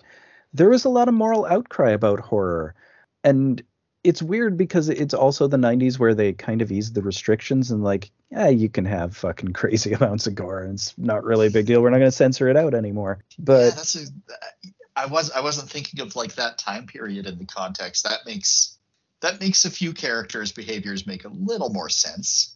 yeah, and it just like horror sort of weirdly fell out of fashion in terms of, I don't know, horror got weird in the 90s. I hate most 90s mainstream horror. It got really stupid. It got very obnoxious. It became the decade, you know? Like everyone was Yeah, wearing too bright clothes and it's like you were watching a slasher in the real world. It sucked. Like the real world, the MTV show. yeah. Yeah, it's hard for because I didn't get into horror until after the 90s, even though I should have because I was the right age for it. I guess I It's guess my right when I parents was didn't. getting I into don't it. know if yeah, I don't know if my parents didn't want me watching it or I just wasn't into it. For me specifically, I moved to a new neighborhood and like circa 96 or 97, I guess. And there was a great video store called Xanavision that no longer exists. And I used to, it was like 5 movies for $5. So, Okay. I would go and rent like 5 old movies. And, the first things I picked up and was like, well, let's watch the entire Friday the 13th series. And I, did all of those. And then I did all of Nightmare on Elm Street. And those are sort of like my immediate introduction into the big horror franchises of the era. Hmm. So I like this one was the newest one when I saw all of them. Like I think this was like the newest movie that had come out for Oh, any okay. of them. Maybe there was a later Friday, like that last really shitty Friday one might have been after this. Jason Goes to Hell may have been, but that one stunk, and this one is like, wow, this was good and interesting, and it was sort of like my end of going through these two big horror franchises. Like, well, let's watch maybe some David Lynch and shit next time. Got into all of those. Yeah. So as they're talking about like, hey, yeah, I don't want the kid watching horror and stuff, and then why did you bring him to the set? Well, dream logic. I guess. Well, like, how do you keep this creepy kid from coming to the set? If you leave him alone, he's going to be watching the movie anyways. Yeah, it's true. He Um, finds it. yeah, or it finds him. Maybe. Maybe. It seems to me like he finds it. This I kid's think he creepy. finds it. But they don't have much time to talk about it because the claw comes to life and starts killing the other special effects guys. Oh no! But it's a dream. It's a dream. She wakes up. Dream count is currently at. We are now one dream deep. Maybe. Maybe. Because, like, Uh, this is definitely still a dream. oh yeah, this is Because, like, is isn't this dream she awoken from by an earthquake, like, a minute later in the movie? no. This is her waking up. Like she wakes up from the movie set thing in the earthquake. Oh, okay, right. This is the Yeah, earthquake. and shit's falling, and Chase, the dad, has a bloody finger right where Freddy's claw clawed him in the dream. Oh my God, it's real. Except, Or, or maybe they're maybe he in an just earthquake. friggin' cut himself on some broken glass in an earthquake. But then, how did she dream it? Well, the subconscious works in strange ways. But he's not too worried about it. I like when they're watching the news report on the TV, the Quake Watch infographic. It has like the seismograph, like the lines going up and down, but it's curved to look like claws. And I'm like, that's not what a Quake reading looks like. I think it's a fairly fair infographic. I just, it's a good design. Like, there you see Freddy's claw in It's all sorts of beautiful. things in this movie. Like, it's very heavily represented in just all of the set design. Later, I think you see an EKG with the Freddy claw in it Oh, I wasn't paying attention, and I should have because at the I bet hospital. there was. I Yeah, I believe bet there so. was. You're right, probably. And we've got our creepy kid making a creepy face in his oatmeal because can't just not be creepy. Of course, we also find out later that this kid might actually have a very legitimate condition where he sleepwalks and suffers from severe sleep deprivation, which the symptoms look an awful lot like schizophrenia. Yeah, Or it's it kind of Freddy. seems well, that's kind of always been the thing about Freddy, and the thing that they sort of did with the first two and then kind of abandoned. But I mean, even in Dream Warriors, it was at a mental institution. Mm-hmm. Freddy was kind of always targeting troubled kids, Yeah. although I Uh, guess they were all troubled maybe because he molested them as children, or there. That's sort of a whole weird thing within the Freddy universe is which ones are the original Elm Street kids that the parents got banded together to kill him for molesting and murdering kids? Like, did they know? Did all of them know? I don't know. yeah. But of course, this one, the all of the molestation stuff is stripped out of the character, Oh yeah, that's not part of it. and I That's think not part of that's this movie. I think that's also key to this being the '90s version of Freddy, where like they didn't make more of them after that point because it's just like, do we really want to have these movies with this wisecracking child molester? I don't know. Maybe we don't make those anymore. And Freddy's like, earthquakes, bring me back, coach. Well, yeah, I mean, this is kind of a reboot. Well, Kind of. kind of. But yeah, like from her talking with Chase, we find out that she has this crazy stalker who's been calling her on the phone and saying creepy shit, which completely and totally believable thing that would happen actually. Yeah. Well, I Uh, mean, and Freddy's thing is always the phone too. In a lot of these movies, you get a lot of Freddy's tongue coming through phones. oh, you get that here. And Oh ooh, yeah. my most upsetting special effect involves the phone. We'll get to it because Yeah. yeah. So yeah, Heather tells him about the dream and is like, no, that's a coincidence that you dreamed the same thing. I just cut my finger on some glass or wood or whatever. Who knows? It's earthquakes. To be fair, like she is an actress in a movie where this happened. And she's not only an actress in a movie where this happened, she's an actress in a movie where she's an actress in like multiple movies where this happened. Yeah, yeah. So, Like I could see it. I could see that some people might be thinking, hey, the shit's getting to you. well, I wouldn't even say that it's this shit's getting to you. Like, at what point where you're seeing the coincidences pile up where you just like, maybe we just, to be safe, look at it as maybe this shit is actually happening.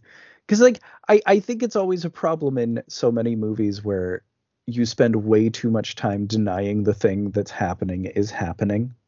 Well, yes, but at the same time, I kind of feel like she is playing herself as the actress. It's like she knows it's, or should know it's not real, because she's one of the people who makes it happen. But then she ends up being one of the only ones who does believe it's real towards the end. Yeah, well, and that's exactly the thing, that she would believe it because she has kind of had to be in the mind of a character who is experiencing this a bunch of times. Good And point. if she's actually out here living her real life and starting to experience that stuff, yeah, I'd get freaked out. Yeah, yeah. Especially since the next earthquake makes these very large, very conspicuous looking, very much not anything else claw marks on the wall.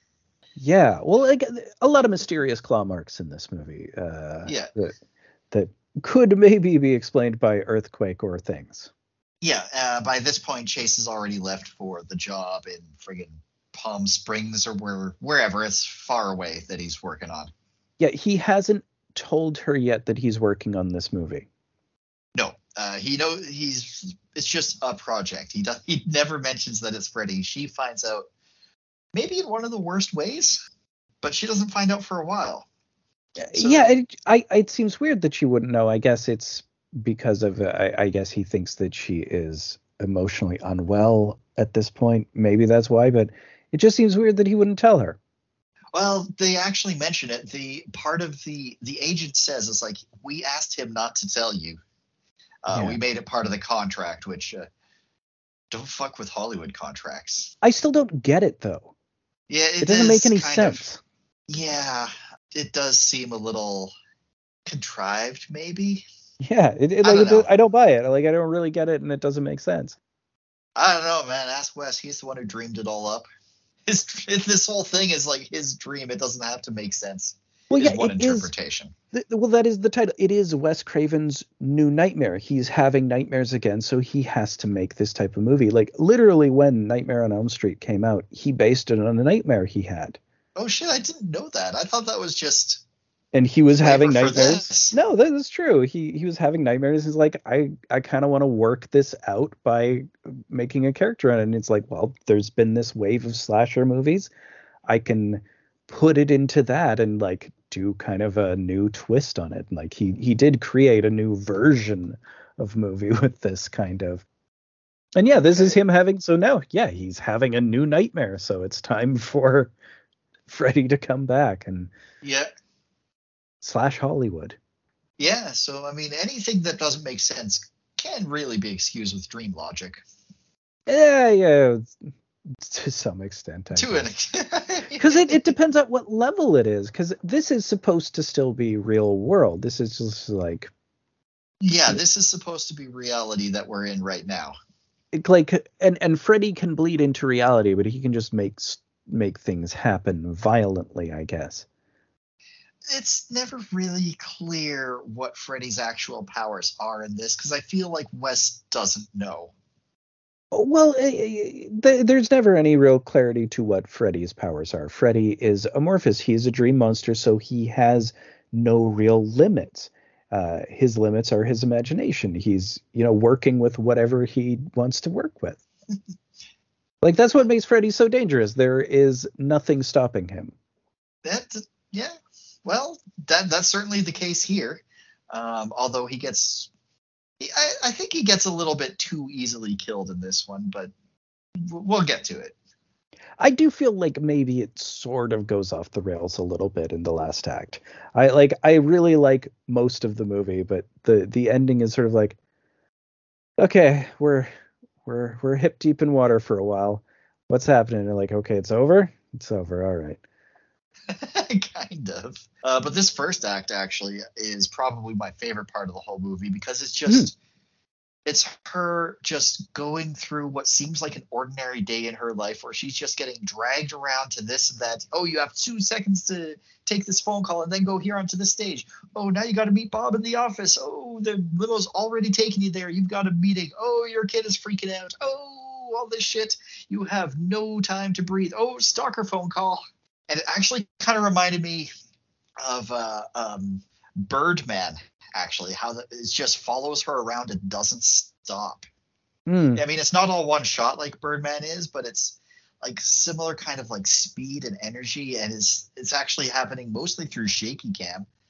So, well, let's kind of talk about it a little bit, because a lot of stuff happens to her in a very short amount of time here. Uh, as soon as she sees these quake marks on the wall, or the claw marks, whatever they are, she gets downstairs, and the kid's watching the Freddy movie, the first one, which the first time I watched it, I somehow didn't realize that he was watching the Freddy movie. I thought it was just some random show that was on. Well, because you haven't seen it. Yeah, because I haven't seen it. So yeah, she unplugs the TV, and the kid just screams. And actually, here I'm kind of getting Babadook vibes too. Maybe the kid's just a little creepy, and she's not handling it well. Well, but there in Babadook, it's about grief, and here the Yeah, grief hasn't happened yet. true. And the kid is already fucking creepy. Like Oh yeah, I no, for cannot sure. fault her. The kid is creepy. They cast Miko Hughes for a reason. He's so good.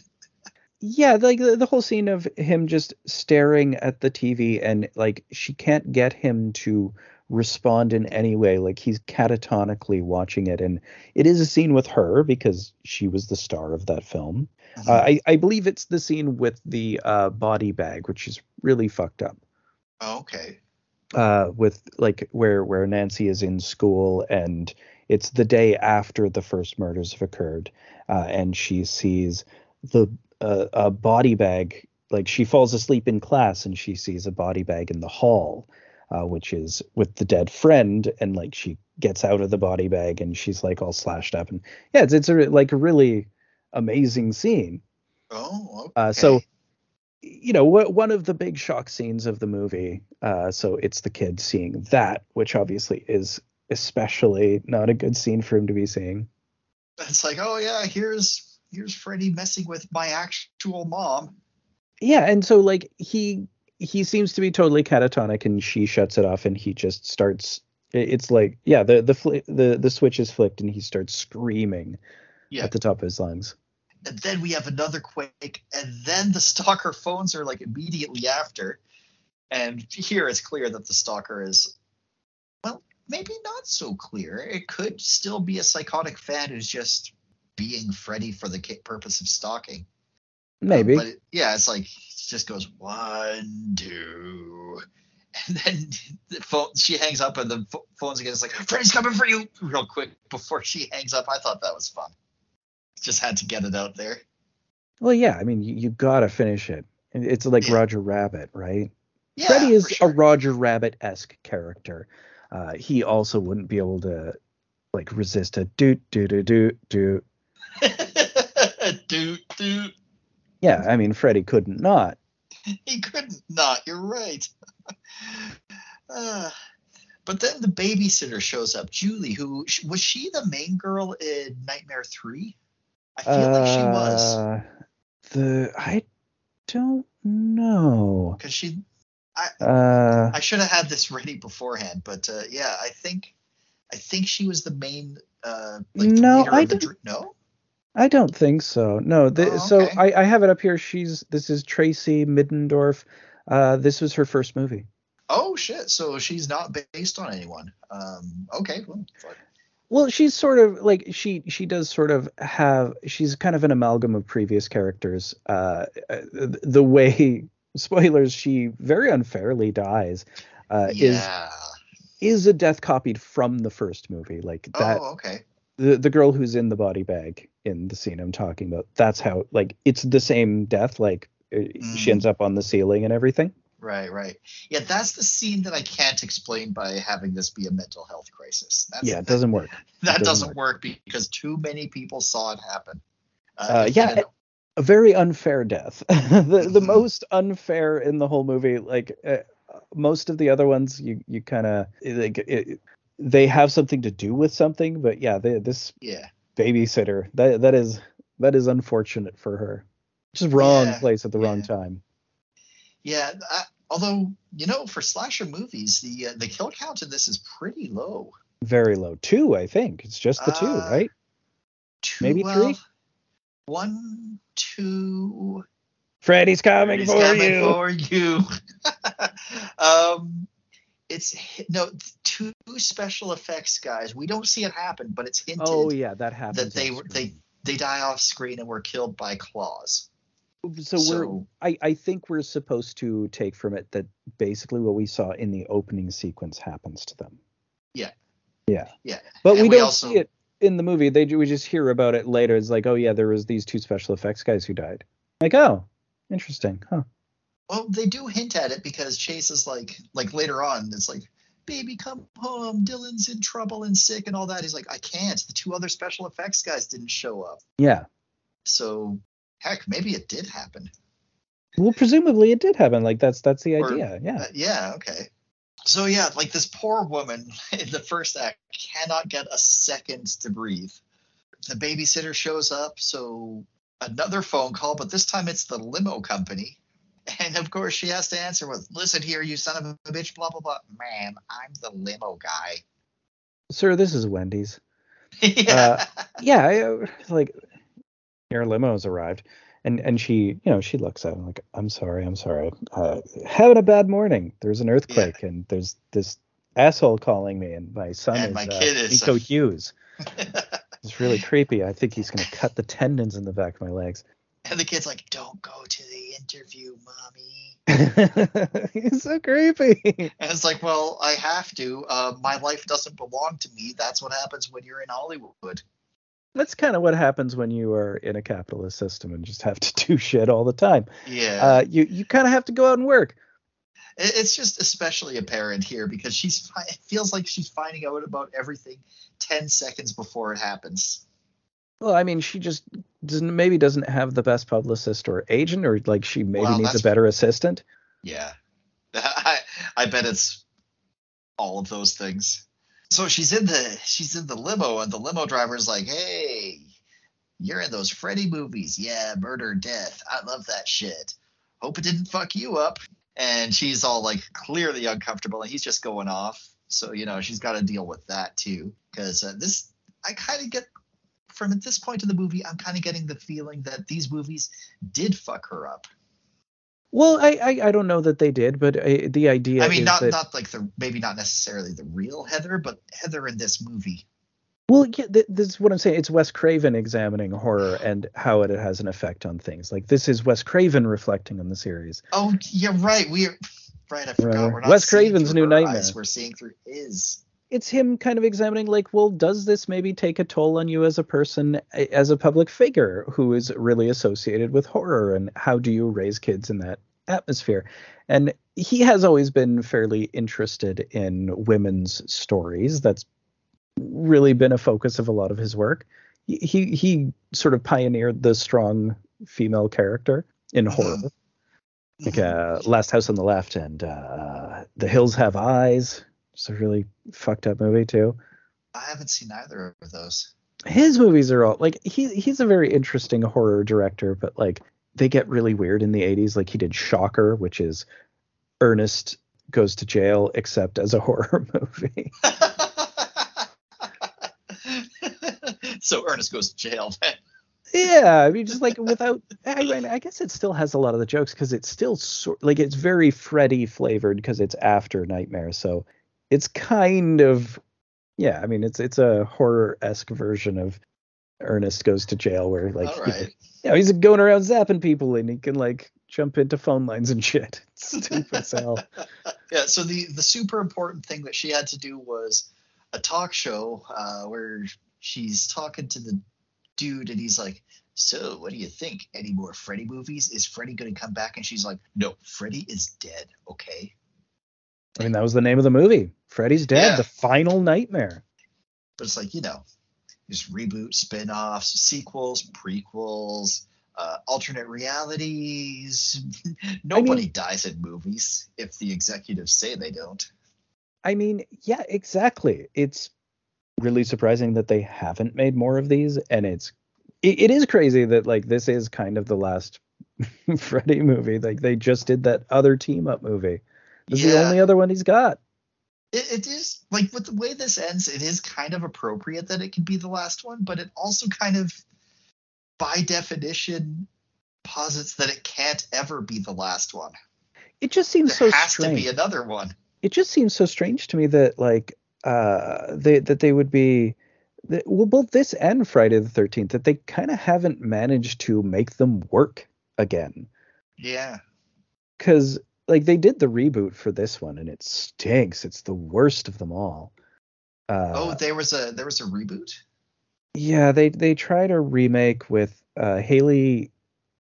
Uh, Oh, Sixth Sense kid no, or the Haley. Jackie Earl Haley, Jackie Oh, Earl Haley oh, as Freddy, okay. which should have been good, but yeah, no, it's fucking awful. It's terrible, unwatchably bad. They try to make it maybe a mystery where possibly Freddy is innocent, and then obviously it turns out that he's not innocent because it's Freddy. Fucking dumb. Like, why would he be coming? It's stupid. 1, 2, Freddy's coming for Meat. tacos.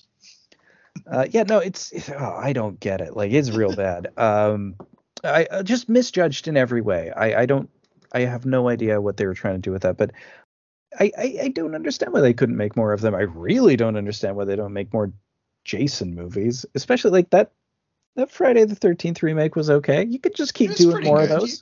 You could do that, or you Do could more. really go crazy with the Elseworld Jasons. I want a Jason Winter movie. That would be really cool. Jason has to fight dinosaurs in 65 million BC. Maybe not that one. I don't know. I just want Jason to be in like different times of the year would be cool. We've only seen him at summer camp. Yeah, Or that's a maybe good not even point. so much of that. Like he went to New York, but he barely went to New York. Jason takes a boat to Manhattan. Yeah, Jason takes a boat. Yeah, I mean we've seen Jason on a boat. How about we see Jason on a plane? Hey, Oh, I've had it with this motherfucking Jason on this motherfucking plane. I mean you would have it. You'd be done with it real fast. That would be a bummer. I'd watch Jason versus Samuel L. Jackson. I mean, who comes out of it? It's tough with Jason because Jason is so unkillable. Yeah. Sam Jackson is a final girl?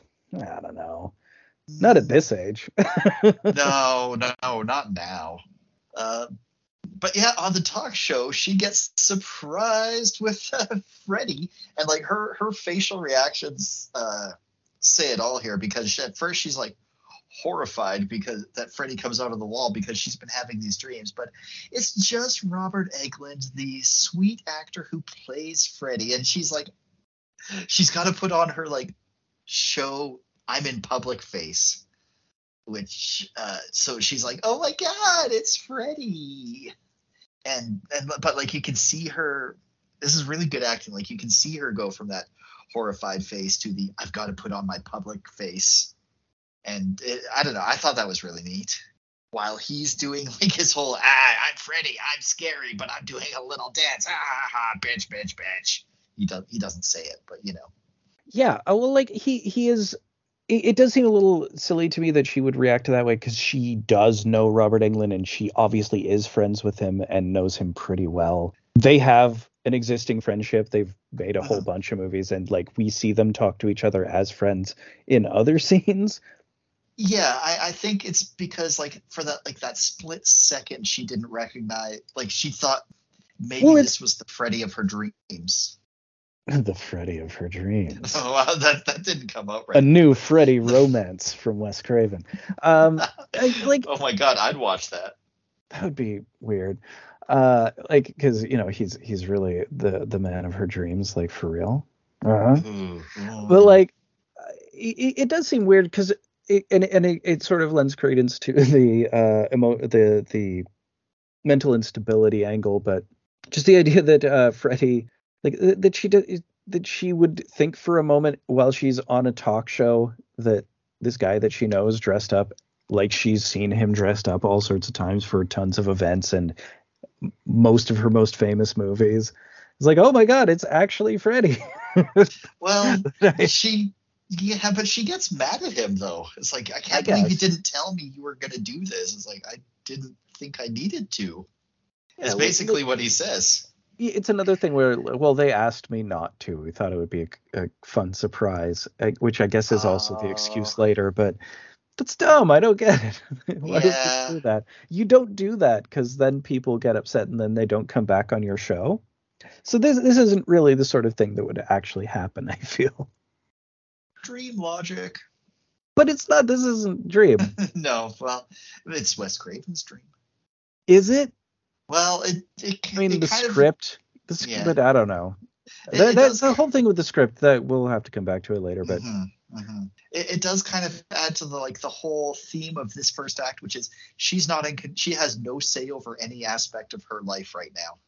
Is just kind of the theme that I kept coming back to in this first part of the movie. mhm. She's she can't set any boundaries, regardless of whether or not they're reasonable. She just can't set them, and yeah, she just has to follow the whims of the people for at least this first part.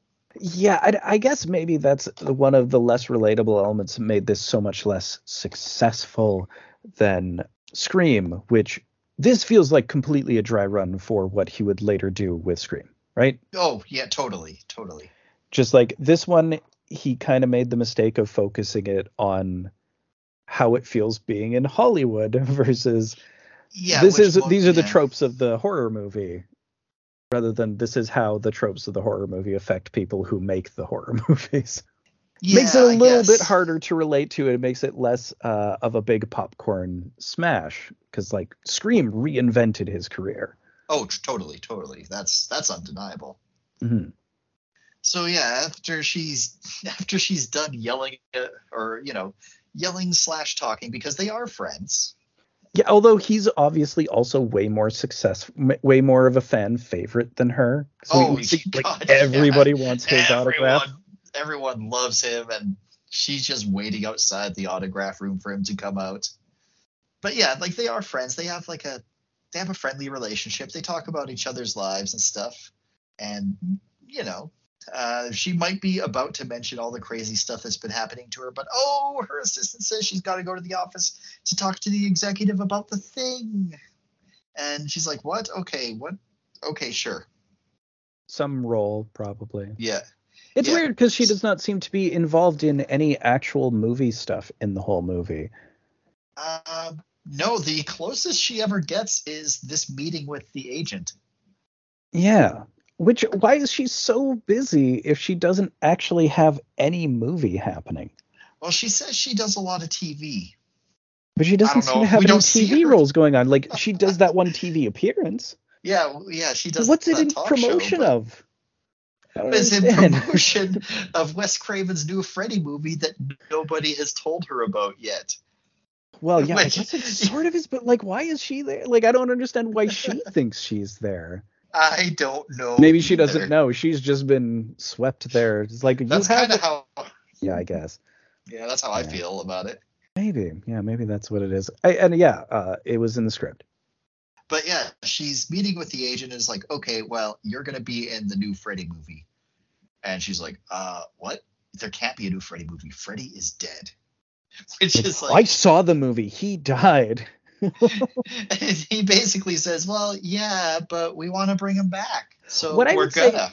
more to the point, I don't understand why she doesn't say, my character died. How are you bringing, like, it makes Oh, sense that you're she bringing died? back, yeah, her character died in the next, in Well, that four. makes no sense.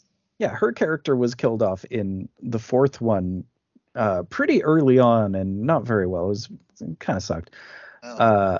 Uh, so why like Yeah, then I don't why know is why she doesn't she. ask that question. I guess maybe this is one that's no, it doesn't make sense that it's like a Halloween.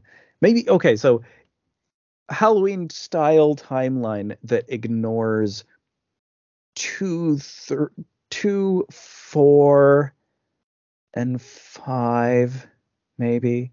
I do feel like it ignores. I think it ignores 4 because she says I was only really involved in 1 and 3. Yeah. And she is like it's true that she's not in much of 4, Yeah. but maybe it's one where like 4 is just out of existence, and maybe some of the later Freddy's aren't as bad as they were or something. Well, yeah, because they say 5 ultra successful sequels. It's like, were they all ultra successful? Wait, were there 5? There were, actually, okay, so Nightmare on Elm Street, Yeah, Nightmare on Elm Street 2, Freddy's Revenge, Nightmare on mm, Elm Street 3, Dream Warriors, yeah, Nightmare on Elm Street 4, The Dream Master, okay, Nightmare on Elm Street, The Dream Child. They dropped the 5. yeah. So we're up to 4 sequels. Nightmare on Elm Street 6 is, I guess that is Freddy's Dead, The Final Nightmare. That's 5. Okay. Okay. I thought, because I thought it'd be funny if they were doing a joke where like 5 like really successful sequels, but there were actually 7 movies, implying that some of them sucked. Yeah. No, I And guess I think all of them actually did pretty well. Like these were all pretty financially successful, and they kind of had a decent budget every time as a result. It's sort of okay. necessary for the sort of effects you need to do with Freddy, right? Yeah, I don't see it working with a low budget. Yeah. Which maybe as well as why it's one that they've been less likely to resurrect. True, could be. Although with CGI, I don't know. And yeah, like she finds out that Wes Craven wants to do this, and here she says is like, didn't he stop doing horror? And the agent's like, Right. I thought he left horror. Like if someone else says his triumphant return to horror, and like I had to look it up. And like I'm pretty sure Wes Craven had never left horror at this point. yeah, the agent's like, well, he hasn't had any nightmares. Did you know he only writes a movie when he has a nightmare? I mean that was the basis for the first one. Yeah, but in the movie's continuity, that is just the only way he makes movies happen. I guess. It's just weird because it's written by Wes Craven, you know?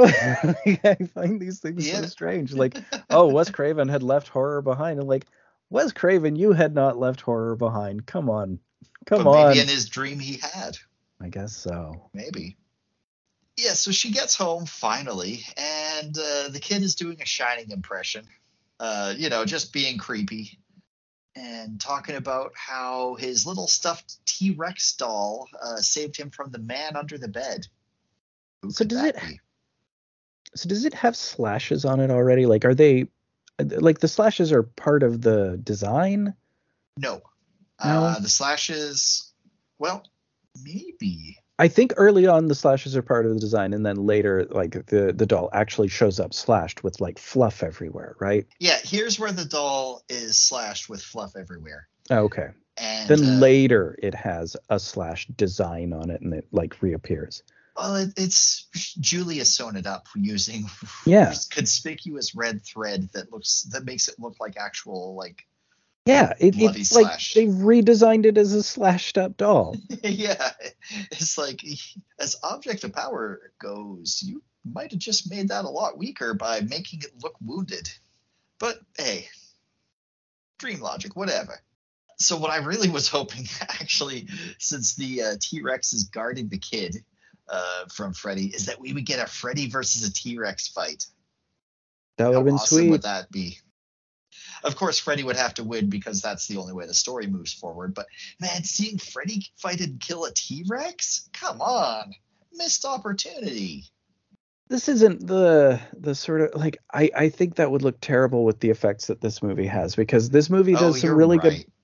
some really good practical effects with like the glove, but man, some of that CGI stuff looks rough. Ooh, Oh, when he's in the sky on the yeah. doing the freeway chase. Oh man, that's your or when he melts at the end. That's bad. Yeah, like a lot of the stuff at the end when you get to the climactic video game level and the underwater and stuff. It The Dark Souls boss chamber. yeah, except like so 90s. But yeah, we'll get to that. But like I one of the things that I love about the movie is how incredibly 90s it is. It's so Like 90s. just the vapor waviest of aesthetics. Everything feels like it's in a SoCal Taco Bell. Mm, yeah. I just realized that the hell at the end could have been the strip joint slash restaurant from Dusk Till Dawn. Sure, yeah. Well, but flooded. Yeah, flooded. Yeah. But yeah, like it feels like a Mexican restaurant. It's got like orange and pink walls. Yeah. It's weird. Uh, so yeah, after seeing that the doll is all shredded, she decides, and like the kid has had like at least 2 psychotic episodes this morning. She decides to call her husband and be like, "Hey, our kid is really sick. You got to get down here. Also, the stalker's been calling me." He's like, listen, could you come home? It turns out our kid is Miko Hughes. It's just not working out. I thought we named him Dylan. No, we did, but he's played by Miko Hughes. You see the bind we're in. Oh, okay. I'm coming home, but I'm in Palm Springs, so I'm going to take 3 hours to drive there. So, just try not to get killed. I'll try not to get killed. One of us is bound to succeed. Right. So, like, does he die this early in the movie? Sorry, go ahead. I said, does he die this early in the movie?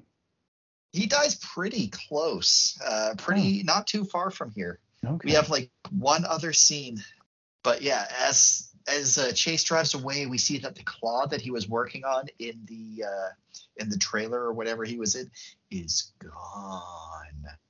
Dun, dun, dun. It's like it's alive or something. Maybe it followed him into his truck. Yeah, maybe it's hiding in the chair, or I mean, Freddy's a dream thing. He doesn't need the real claw. The only reason he would take it is just to be a dick. Oh, well, he is a dick.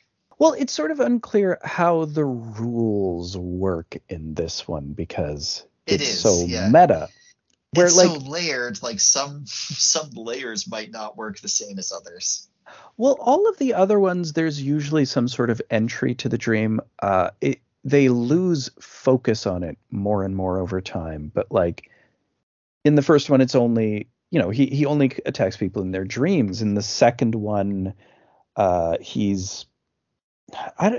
second one seems to be like displays of teenage emotion. It's like he's physically manifesting rather than in the dreams. I don't know how that one works either.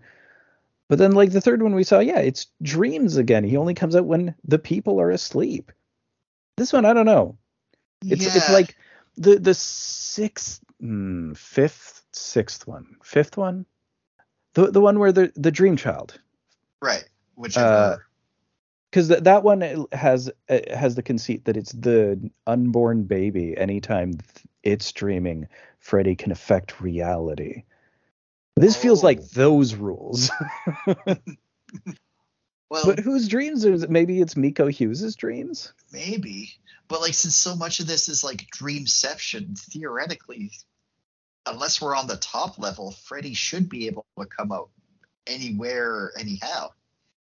I guess. But maybe.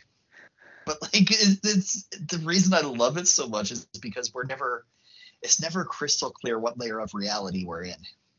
Yeah, and it's a nastier Freddy than appears in most of the movies. Like he's not quippy in this one. Darker. Yeah. Somehow. Like, I love that. The first 2 movies have a Freddy like this, and all of the rest of them he's a little bit sillier and has one-liners. This one he doesn't do it again. Like it's him reeled back to basics.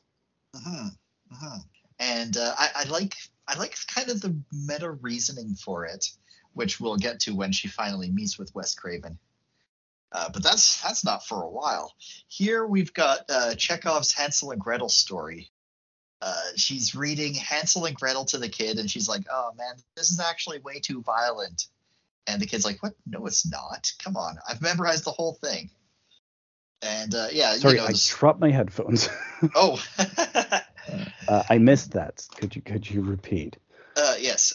So what we're getting here is Chekhov's Hansel and Gretel story, where she thinks it's too. She's like reading the story to the kid, and she thinks it's too violent for him, and the kid's like, "Come on, no, it's not."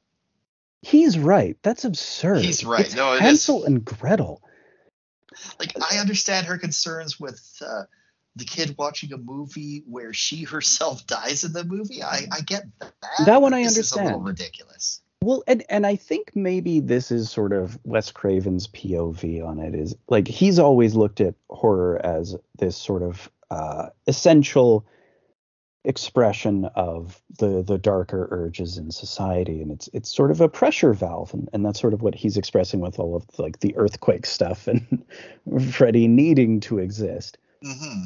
Uh, so him referring to like these classical folk tales, like the grim folk tales, which go back centuries, and her reading them and realizing, yeah, these are extremely gory and gruesome. It's like, yeah, because that's just part of folk history. Yeah. And I feel like maybe his point is, so chill out. Horror isn't that fucking bad. 90s. Yeah. I mean, yeah, it could be. Yeah, the kills aren't even that brutal in this. They're definitely not realistic. No, and like the only one that really feels harsh is the babysitter one later, and that one is just a direct copy of the first movie. Hmm. So the kid like makes her finish the story by saying, "It's important. It's gonna become a plot point later. So you need to know how Hansel and Gretel got their way home, But because she does that's how know. we're gonna do it later on." She does know though, because this is She does know. something she reads him all the time, and Yeah, also it's Hansel and Gretel. People. I know, right? I don't know if you're familiar with Hansel and Gretel, a really obscure story that maybe we should go over. That maybe feels a little hand-holdy. It's like, well, the audience may not know how Hansel and Gretel ends, and it's like, true, they may not, but maybe they could just figure it out. Well, they need to at least mention the breadcrumbs. Otherwise, the scene later on will feel even weirder than it already does. I suppose. So here is actually the scariest part of the movie for me, Mm, is because this is actually how my dad died, minus the Freddy claw. Was hmm just being really tired, driving late at night, falling like closing his eyes for like a few seconds, and then he just veered. Well, Veered off the road. I mean, veered off that the road. happens a Yeah, lot. it happens. That's Well, and you grew up in like mountain towns, right? no, this wasn't in mountain towns. This was in Manitoba. Oh, So he did. So veering off the road wouldn't have been a problem, but he veered into the other lane and all right. hit a bus. Ooh, geez. Yeah. So So very similar to this. very, very similar. He's like trying to force himself to stay awake. Loud music in the truck, doing everything he can. Right. And then we see a Freddy claw come up from the seat, but instead of ripping through it like you expect, It it kind of ripples with ripples like CG. CGI water. It looks so bad, but also is so dreamlike that I love it. It kind of weirdly works. Like I feel like a lot of like the other CG that appears later on doesn't work either. Like it looks bad and it doesn't work. This doesn't look great, but it kind of just fits anyways. Yeah, no, Be- it works. it sort of just looks kind of cool in its unreality. Yeah, so Chase gets got, and we see him swerve into like I guess a wall or something while he's getting clawed in the chest and in the face and all that, and it looks like it's going to go for his cock, but we don't see it, thank God. Well, so also this is a callback to a shot in the first movie, the way it Oh, comes up in the crotch. It's a happens with Heather Langenkamp in a bathtub in the first movie, oh, which is why this ripples like water when it comes oh, through the car seat, right? interesting. Okay, okay. Yeah, rather than it ripping through, because it's surreptitiously happening and him not seeing it, but us seeing it, which is the same way it happens in the first. Yeah. But good thing it was just a dream. She wakes up and everything's fine. And oh no, there's two cops at the door, and the dream she had was real. Yeah. Well, and so were Uh, the other ones. I don't know why he was unwilling to believe her after he found out that those other two guys died and he had to go do their job. well, he didn't find out they died. He just thought that they didn't show up. Oh, I guess. We don't find out they died until much later, and it's like a news report that you might not even pay attention Yeah, to. it's just in the background. Yeah. So so continuing how this is the scariest scene for me. Mm. Uh, the kid was watching, and I don't know, but when this exact thing happened to my mom, I think I was awake Oh, like when they showed up to tell her. when the cops showed up. Yeah, Oh, yeah, that's rough. yeah. So So yeah, like, real trauma stuff, and yeah, they do it that'll mess a kid very. up. I know. Hmm. And like, to Wes Craven's credit, he always does this stuff totally straight. Like, he Mhm. doesn't mess around with it, and it feels authentic.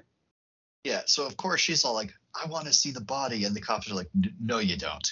Yeah, no, you don't. She doesn't, but she thinks she does. So they just let her randomly wander around in the morgue without an escort. I guess you could just do that back in the 90s. She's a Hollywood actress. That's true. So I've always wondered, have you been to an actual morgue? Because I have not. Are they always as creepy as they are in movies, or did movies just decide to do that? I mean, I haven't really been. I've been around them because my mom worked in the hospital growing up, but I mean, they're kind of like this. This is Okay. they certainly are not. They're less like this now, but they were creepy then. They've gradually become less creepy over time. For instance, there's Stan Brackage's The Act of Seeing with One's Own Eyes, which is his movie of just like an hour of real autopsy footage from Oh. like a Boston clinic or something. And it's just a real morgue operating for a day. And like the griminess of the setting. It's very, very haunting. Like, it's something I'll never forget seeing. Wow. That sounds. It doesn't sound like a Shanna movie. I watched it on a big screen once.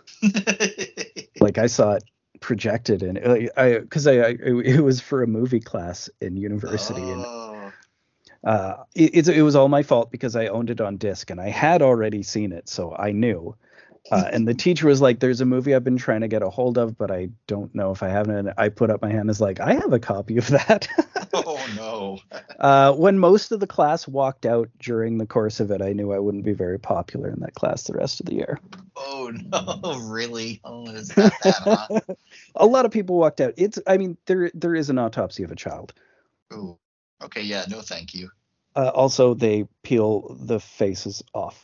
Oh, I don't want to see somebody take their face Well, off. they cut it at the top and they peel the face down to obscure the identity, so just their faces are pulled off. It's very, very That's troubling even to see. worse. Just put Yeah, a little black bar, man.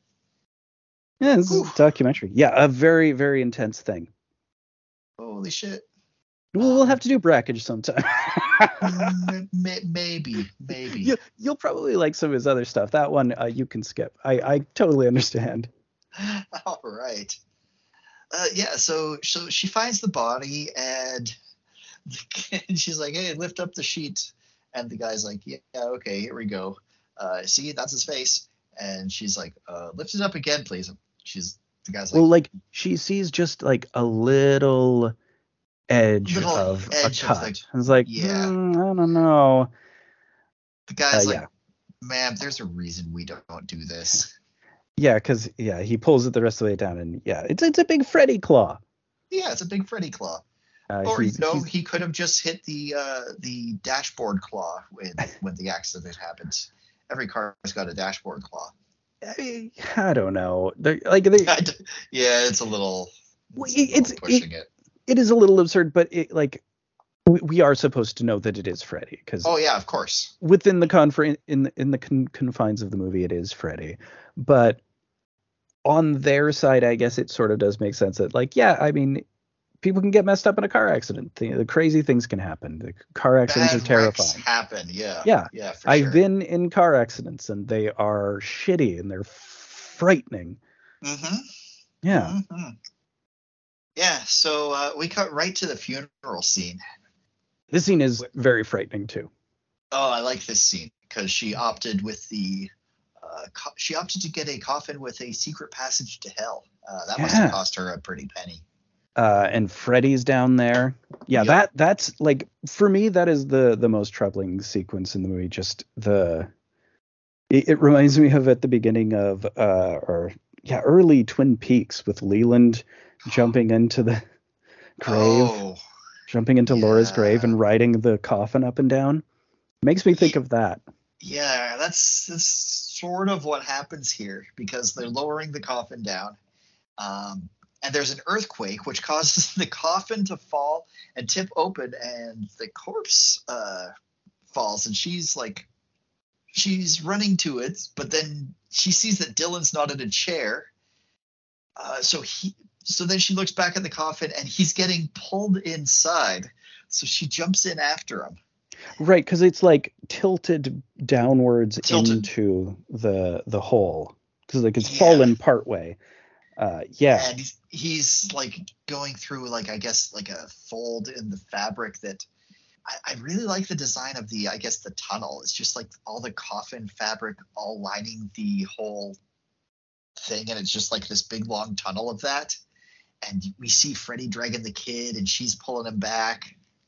it's good Freddy reality bending of him Mm, just like taking an existing element, and like we have the grave, and we have all of the iconography of the grave with the coffin and the velvet lining and everything, and it's like, let's combine these into sort of a nightmarish vision of grief.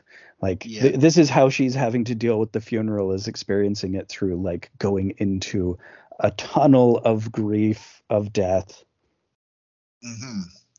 And here I'm just imagining, because Robert Englund's at the funeral, I'm just imagining him standing up and saying, "Okay, guys, I just want to make clear that everybody sees me here, just standing here and not doing that. That's not me. I'm here." I feel But like I feel like Robert Englund would be like, how'd you guys cast someone else for Freddy? Come on, that's bullshit.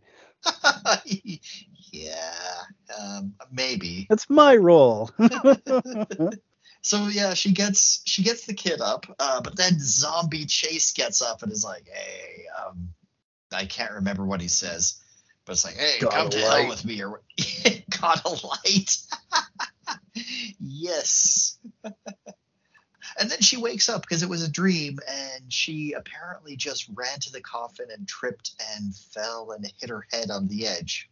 So yeah, she Apparently. she kind of technically did the Leland Palmer thing. She fell into the grave and rode down the coffin. You want to imagine that somewhere people are having like a lunch counter conversation, and like it was much more comical and slapstick what actually happened, but she saw it the horror way. Yeah. Well, she's even talking to John about it later, and John's like, "Look, what you're imagining didn't happen. You just ran, and then you tripped and fell, and we all tried not to laugh." And there wasn't anything else funny that happened after that, I swear. I So do yeah, love John Saxon. I'm such a huge John Saxon fan, so I'm always really jazzed to see him and stuff. yeah, he's comforting her, and at this point, he hasn't appeared in the movie yet. And because I hadn't seen the first one, I didn't Mm, know that he was her dad. So I thought he might be like her actual dad. And their right. relationship kind of feels that way. Well, Saxon just seems so fatherly. He has like, for me, 80 the perfect horror 80s dad is Saxon, 100%. He just has that perfect horror dad energy. Yeah. And a lot of it comes from Nightmare on Elm Street, where he is kind of a definitive horror dad. Oh, okay. Yeah, he kills it in this. So good. I actually have a section in my notes for John Saxon lays out the facts, or the Faxons. Yeah. Maybe not the Mm. Faxons. Nah, no, no. Uh, It's just, well, that he has a career spanning from like, he worked with Bruce Lee, oh you know. wow, He's in Enter the Dragon. holy shit. He's like the guy who he's like Bruce Lee's backup guy. Oh fuck. Okay. Yeah.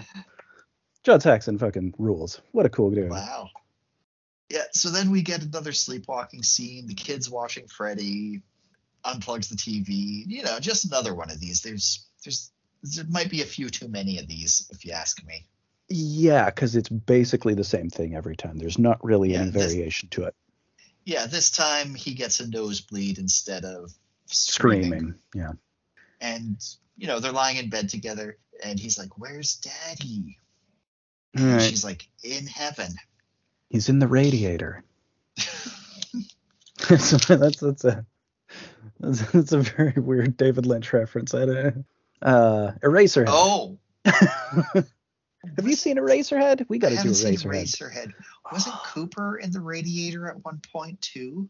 He's he was in the knob on the desk. Right, and David Bowie was in a kettle. Yeah, yeah. In the return. Yeah, so the next thing the kid says is like, "Why does God let there be bad things?" Oh, that's a tough question. That's a tough question. Well, let me tell you, there's a couple of reasons. She actually says, "I don't know, but I've got a couple of reasons." One, you know what? Maybe I shouldn't get into it here. Maybe not. Maybe not. It's a classical question. I'm sure it'll come up again. Oh, I'm sure it will. I noticed here though that she keeps a cup of coffee by her bed, That rules. and like later we see a coffee maker plugged in on the nightstand by her bed. Which is coming out of the first movie, which she did in the movie as a kid. Like, yeah, so much of this is echoing from the previous movie. So that one, like the coffee maker, maybe the movie reality bleeding into this one. But I like as an adult that she's like, I could go for coffee any time of the day or night. I've been You know there. what? it's pretty. It's pretty like, man, I should incorporate that into my daily life. I'll I've just I've done summers like that, just because like it's like, well, I'm not going to be sleeping anytime around the daytime. all right.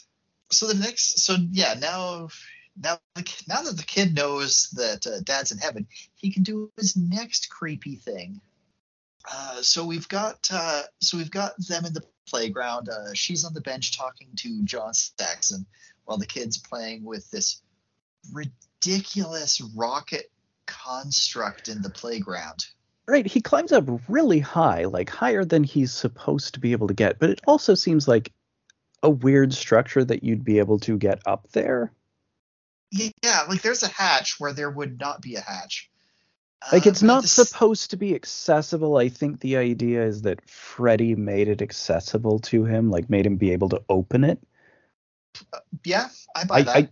I think that's the idea there, but yeah, it just seems like maybe like we have a park in Victoria called Gyro Park with a couple things that I remember it being kind of cool to climb, where there's like a really big Ogopogo statue, and like climbing up to the top of the tail was sort of an achievement, or like on the big fish. But like this thing is twice as tall as those. You wouldn't like, especially in the 90s, there's no way you'd be able to build something like this on a playground. Absolutely not. This is Not when a they cracked chance. down on that stuff. In the 80s, maybe. Maybe it's a leftover that got, I don't know, the paperwork for the inspection didn't get, I don't know. I don't know. They were sacking and burning these things. It's like, oh man, the public health, like, oh Yeah, man, they really were. I remember the because we lawsuits lost a lot. we did. Like my school playgrounds, we lost a lot of cool shit. Yeah, same. And they replaced it with just like big fucking Duplo blocks. Yeah. So here's John laying out the facts to her. Yeah. He says, "Okay, your son is obviously very troubled by his sleepwalking stuff, as well as the fact that his father just died. And he knows that something is seriously bothering you, even if he doesn't know what kids know. You should take him to a doctor." Oh, well, Yeah. I don't want to. I don't think this is. Also, you did not dive into the coffin. You just slipped and fell. All that other stuff didn't happen. It felt so real. It felt real, but wasn't real. You should probably Dreams. go to a doctor. Yeah. And John Saxon's a real matter of fact dude. Like this is his character in all of his movies. I really love this guy. There's Yeah, a there's a cannibal movie called Cannibal Apocalypse where he's a Vietnam vet who contracted cannibalism from Vietnam. What? and, What? and he has like a flashback to Vietnam, and there's like him and his platoon. They're all coming down with cannibalism in the United States. It's an insane movie. We totally What? have to watch it sometime. The first time I Super watched duper. it was one of the first times I'd taken a really strong edible, and it was so much like I couldn't take it. Like it was very upsetting to me the whole time, and I've watched it a few times since, and it's hilarious. Is that one of the Video Nasty ones? I It believe sounds so. Yes. familiar. Or It maybe I'm may thinking be. Cannibal Holocaust. Uh, it could be both. Cannibal Holocaust definitely is. I think Cannibal Apocalypse also was, just by virtue of having cannibal in the title. Pretty much anything with cannibal in the title got banned. Mm. But also, like, the thing that I like about John here is he's like, okay, you've had this crazy stalker stalking the shit out of you. It is normal to be fucked up after that. Get some fucking help. Yeah, Especially since your family has a history of mental illness, apparently. I mean that's totally fair. I mean, yeah, I Yeah. remember it's such a beautiful day. Oh, It was yeah. like, oh, your ancestor was found in a field, wearing, or like, Bobble! yeah, yelling "Bobble," wearing only its own hair. You should maybe go see somebody about that. Yeah, basically, he's like saying, like, look, you're not crazy, but you have had a lot of really nasty shit happen to you in a very short time, and you should talk to somebody professional and get someone to look after your kid here. Well, completely. She has PTSD and does need to talk to someone. He is completely Yes. right. Oh Yeah, yeah, that's why it's called John Saxon lays out the facts. yeah. But Lays out the she facts, son. facts. Yo. Ooh. Oh, you saved Better. it. Yeah, there Yeah, you go. much better, much better. But she doesn't have time to take any of this to heart because the kid has been He's climbing climbed on all the top way to of the this top. rocket for like the last 10 minutes. And he's at the top now, and he's raising his arm to heaven, and then he falls down, and she catches him, and he's like, God didn't want me. What God a, told me to. Creepy kid. what Have a you ever fucking line. God told me to. Evil, creepy kid. There is a movie, God Told Me To, Ooh. which is where it's a series of like crazy things happen, and every time someone comes up to them, like, there's a mass shooting with a sniper or something, and the police get to them and is like, why did you do it? And they always say, God told me to. And then they kill themselves. And then Interesting. later on, it turns out there's this guy who really looks like Jesus, and he's been telling people to do these things. All right, all right. He I may love it. actually be Jesus. Yeah, I don't know. It's a very crazy movie. Yeah, so back in the house, we find out that she's been getting these letters from this stalker as well. This is the first time we see them, but she's been saving them in a drawer as opposed to turning them into the police or anything. The police kind of don't do a lot for this sort of thing. It takes a lot for the police to intervene in a stalking harassment type case. Well, it also takes a lot for the police to intervene in school shooting. It takes a Or lot for the domestic police to domestic intervene. Yeah, disturbance. Yeah, I mean, domestic like disturbance, terror attack. It takes a lot for the police to interfere. Unless you've got a homeless camp, you're fucked. I mean, yeah. Well, I remember that one. Uh, yeah, that was They live, and They also Live. real life. Yeah, They Live, and it had happened like two times when, like, in the past month when we watched They Live, like, locally. Yeah. Yep. But yes, it totally tracks to me that she would have all of these and that the police would not do anything about it, because it is very hard to get something on like a harassment case. Like it's just too Yeah. much work. And it's like, well, is it a credible threat? And yeah, it's too much work. Okay. Yeah. I guess she just knows that they're useless. So she calls Robert about her Freddy dreams. Robert Englund, of course, who plays Freddy Krueger. Yeah. And mentions about the mail and like the dreams, and it's like, wait, so I'm in your dreams? No, not you. Scarier than you. And I'm just thinking to myself, ouch. Yeah, I try to be pretty scary. Yeah, but he I guess maybe this also is some commentary on the character because, again, this is returning Freddy to the way he only was in like the first two movies, and he became gradually less scary to the point where he was kind of not supposed to be entirely the villain by the last couple, whereas sort of like, haha, Freddy killing people is fun and he has all these jokes. Yeah, he's Where become a joke character. yeah, and Wes Craven's come back to it like, this guy's a child molester and he was always supposed to be extremely evil and very frightening, and like he's coming to kids in their dreams, and it's a whole sexual abuse metaphor, and there's a lot of stuff there. Like, he's not funny. We're not doing that this time. So it could be a commentary on the progress of the character over time. So yeah, like they're talking some more. She asks about Wes Craven's script, and he's like, "Well, he just got to the part where Dylan tried to reach God. Isn't that fucked up? Putting your kid in the movie? Oh well." And then I would think that the really fucked up thing at this point is putting the death of her husband in the movie. they That address that, but they address it, but I don't feel like it's satisfactory. no, and also just that, like, if he would mention the thing about Dylan climbing up on the thing for one thing, why would he not point like, I'm surprised that he's including your husband's death in that? Does that or like has he talked to you about that? Are you cool with that? Because I mean, this is Yeah. a popcorn entertainment work, and that seems crass. I don't know. Yeah, but they don't have that conversation. Instead, they're like, well, this Freddy is different somehow. And he's like, is he darker, more evil than before? And she's like, yeah, how did you know? And he's I've just been like, seeing him too. yeah, he's been having nightmares too.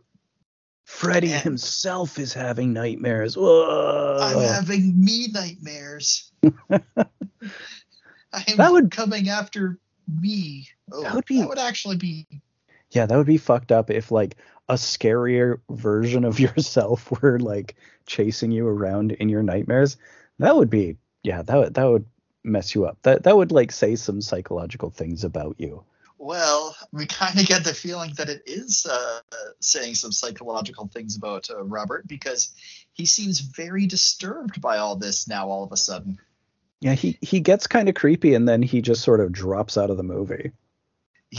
Oh yeah, he literally does. After this phone call, he looks at the painting he's done, which is I guess a scary Freddy painting. It's a Freddy painting It's a anyways. Freddy painting. It's a little kind of surreal. But he's really disturbed by it, so he's like, "That's it. I'm out of the movie. I'm done. I'm just going to leave a voicemail saying that I've disappeared for a long time, and that'll be that." Yeah. Forward all my calls. I am not the guy. I'm not the Freddy who's causing havoc. I'm Robert Englund who's going to go on a vacation somewhere. Yeah, I don't want to be blamed for none of this shit. I was in Honolulu. I mean, I guess if we want to, well, I mean, I guess it still doesn't work with the babysitter, but like if the all of the subsequent stuff is supposed to be a real person, it could be Robert Englund. And he's When like he built a chute in her house to like the sewer, and there's like she didn't know that like there was like a different there's like a Mexican restaurant under her house before she lived there. yeah. Oh It's man, all coming maybe. together. It still doesn't quite make the No, freeway it really scene doesn't. work. No, it completely doesn't. Although, yeah, that whole third act kind of kills the whole. Actually, we're almost at the third act, aren't we? It should be, We're yeah. right there. Yeah. So we cut to her sleeping, and she's tossing and turning, and this is the first time that it's overtly clear that she's dreaming. Mm-hmm. Kid sleepwalks again, only this time. Claws come up through the sheets of her bed where she's sleeping, and actually cutting it, not doing the Ripley effect. Mm-hmm. And they're about to slash her, but then suddenly the kid drops a drawer full of silverware. So the kid saved her life, but then what he does after that? So she wakes up and goes downstairs where he goes all shining again. And he's all like, 1, 2, Freddy's coming for you. And he's made like silverware claws. And yet he's really screaming it. he's going harder. What the friend's coming for Oh you? yeah, he's like overpowering her almost. Yeah. Well, he's Like he's he's going full Miko Hughes. yeah. And then she wakes up. So we're on dream count 5 or 6. Yeah, yeah, it is Inception. She needs some kind of thing. Like what would I don't know what You Nancy know would what? have or The kid Heather. even actually, yeah, the kid says like, "I've got the T-Rex to guard me." At one point, Yeah, you should have a guard too. that's the thing. Yeah, he has a dream icon, but she doesn't. Yeah, no, she doesn't get anything that would work. I can't even see anything in this movie that could serve that role. No, not really. The script, but she finds that so close in the end, it doesn't help. That would be extremely meta, though, wouldn't it? That like Well, I mean, her her escape hatch from the dream world is having the script to the movie that she's in. That works, especially with the way this movie is fit together. yeah. So she goes down, and he's still being creepy, even though this is apparently not a dream now.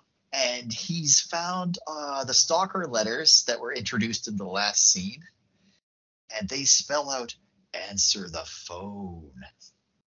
So the phone rings. She picks it up. The kid's seizures, and oh, I just this. I just want to laugh that the stalker letters are all actually each a letter too. Just wanted to take a moment to point out Yes, how comical that is, that like each of them is one large letter as well as it's like being a you're being stalker. stalked by a Sesame Street character. Right. Today's stalker letter is brought to you by the letter A. A for answer the phone. And this is when the tongue comes out of the phone, This is right? when the tongue comes out.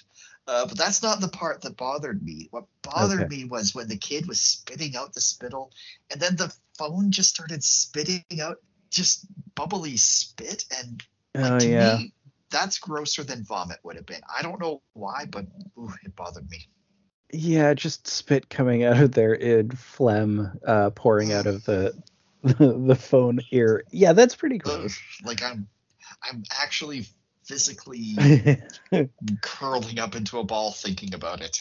it's It's gross. And like this is a classic Freddy thing, is liquids coming out of phones, tongues coming out of phones. He does this in a lot of the movies. For whatever reason, the phone is a real Freddy go-to. yeah. So she finally takes the kid to the hospital. Although it was a bad choice ultimately. Oh, absolutely. She's got like the most judgmental doctor ever. This guy sucks. All of the Uh, people at the hospital suck in this movie. oh yeah, like there's an actual Nurse Ratchet. Yeah, I don't think it's played by her though, but No. I wouldn't have been surprised if they'd gotten her, because she does that sometimes. She'll she show up. she'll ratchet up the stakes. Oh yeah. But yeah, this Oh, this doctor. Sorry. it's Lynn Shay who plays the nurse. Who's the wife of Bob Shay, who's one of Oh, the producer the of the producer. movie, Yeah. Okay. who's in the Cool. movie, who appears as himself. And Lynn Shay has appeared in. She was the teacher in the original movie. Okay.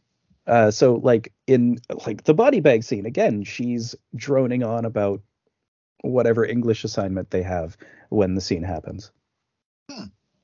Yeah. So the doctor is questioning Heather, and is all like, did Dylan say anything, give you any clues as to what might be causing this or anything? Because if he said something before he had the seizure, that might be a clue.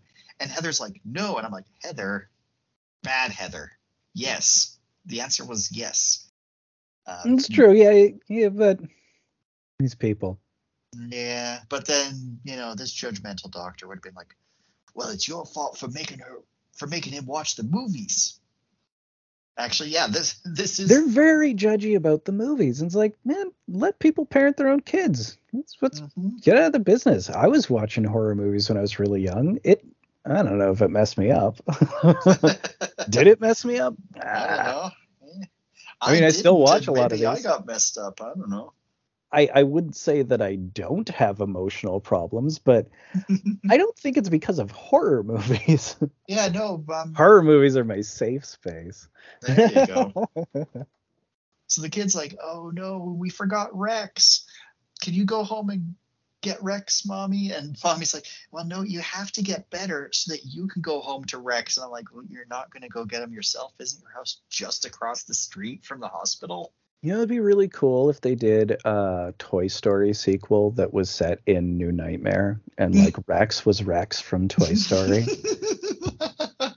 There's like a whole thing where they like were trying to get Rex to the hospital on the night that this is happening, and they like show up to Oh see my the god. babysitter getting murdered by Freddy. Yeah, and then Woody and Buzz have to have a showdown with giant Freddy Krueger. I was thinking that like they have to go into therapy for their PTSD. Oh, that too. That too. A very Toy Story Halloween or a Toy Story nightmare. Yeah. Or maybe the kid also has a Freddy Krueger toy who's friends with Woody, and the Freddy toy is like, "Hey, that one's not me." Yeah, and like it's dressed up with like uh Robert Englund's like tiny black shades. It's like in a sharp suit and stuff. It's like, come on, yeah, you know that's not me. I don't do that anymore. Come on. So the doctor gives the kid a sleeping pill, but he doesn't take it. He does the fake take pill thing. Yeah. And as she leaves, she's like driving through. Turns out these earthquakes have really fucked up LA, that we just kind of haven't really dealt with any of that. Because we've got like her driving down a montage. We see all these ruined buildings. Well, there's been a lot of them, and I think maybe at this point we're really crossing out of reality. So maybe we're seeing an amplified version. Could be. Especially since she's going to Wes Craven's house. Yeah, and he's like there to tell her about the earthquake stuff too. Yeah, it's like, hey, it's good to see you're here. I'm going to exposition about the whole thing, about the whole point of the movie right now. So there's this ancient evil, super old, completely unstoppable, but you can capture it by telling stories about it, and then it gets trapped in the story. But if the story stops being scary, or if it stops being popular, he'll start crossing into reality. He'll get set free. And we have to keep on making Freddy movies until the property becomes unpopular. Yeah, it's the Simpsons thing too. Yeah. Initially, Wes Craven had in the script his idea was that he'd cut his own eyelids off to stay awake, but then ultimately he decided, I don't want to do that. Yeah, I don't think that would have been. That would have been too much. Yeah. But yeah, he's basically saying to her, it's like, well, the only way we can stop this evil, we got to make another movie. Got to make another one. I have a script. Are you ready to play Nancy one last time? Trailer line for sure, right? Oh, totally. Yeah. But here is where she confronts Wes about, using her husband in the movie. And she's like, it's insane. I didn't know. I'm sorry, I didn't know. And it's like, well, of course, nobody asks him, well, could you maybe take that part out of the future movie? Yeah, out of respect? Maybe that could just not be in the script. I don't know. That sucks. I mean, since you did it without consent and then it happened, and it's kind of a violation thing. No. We're just going to sweep that under the rug with one sentence. Yeah, we're never going to fully address that. Like, I actually killed your husband by writing this script for a fucking slasher sequel. It's very important to the continued existence of humanity, though. Mm-hmm. Yeah, didn't mean to. Lol, sorry. Get good, scrub.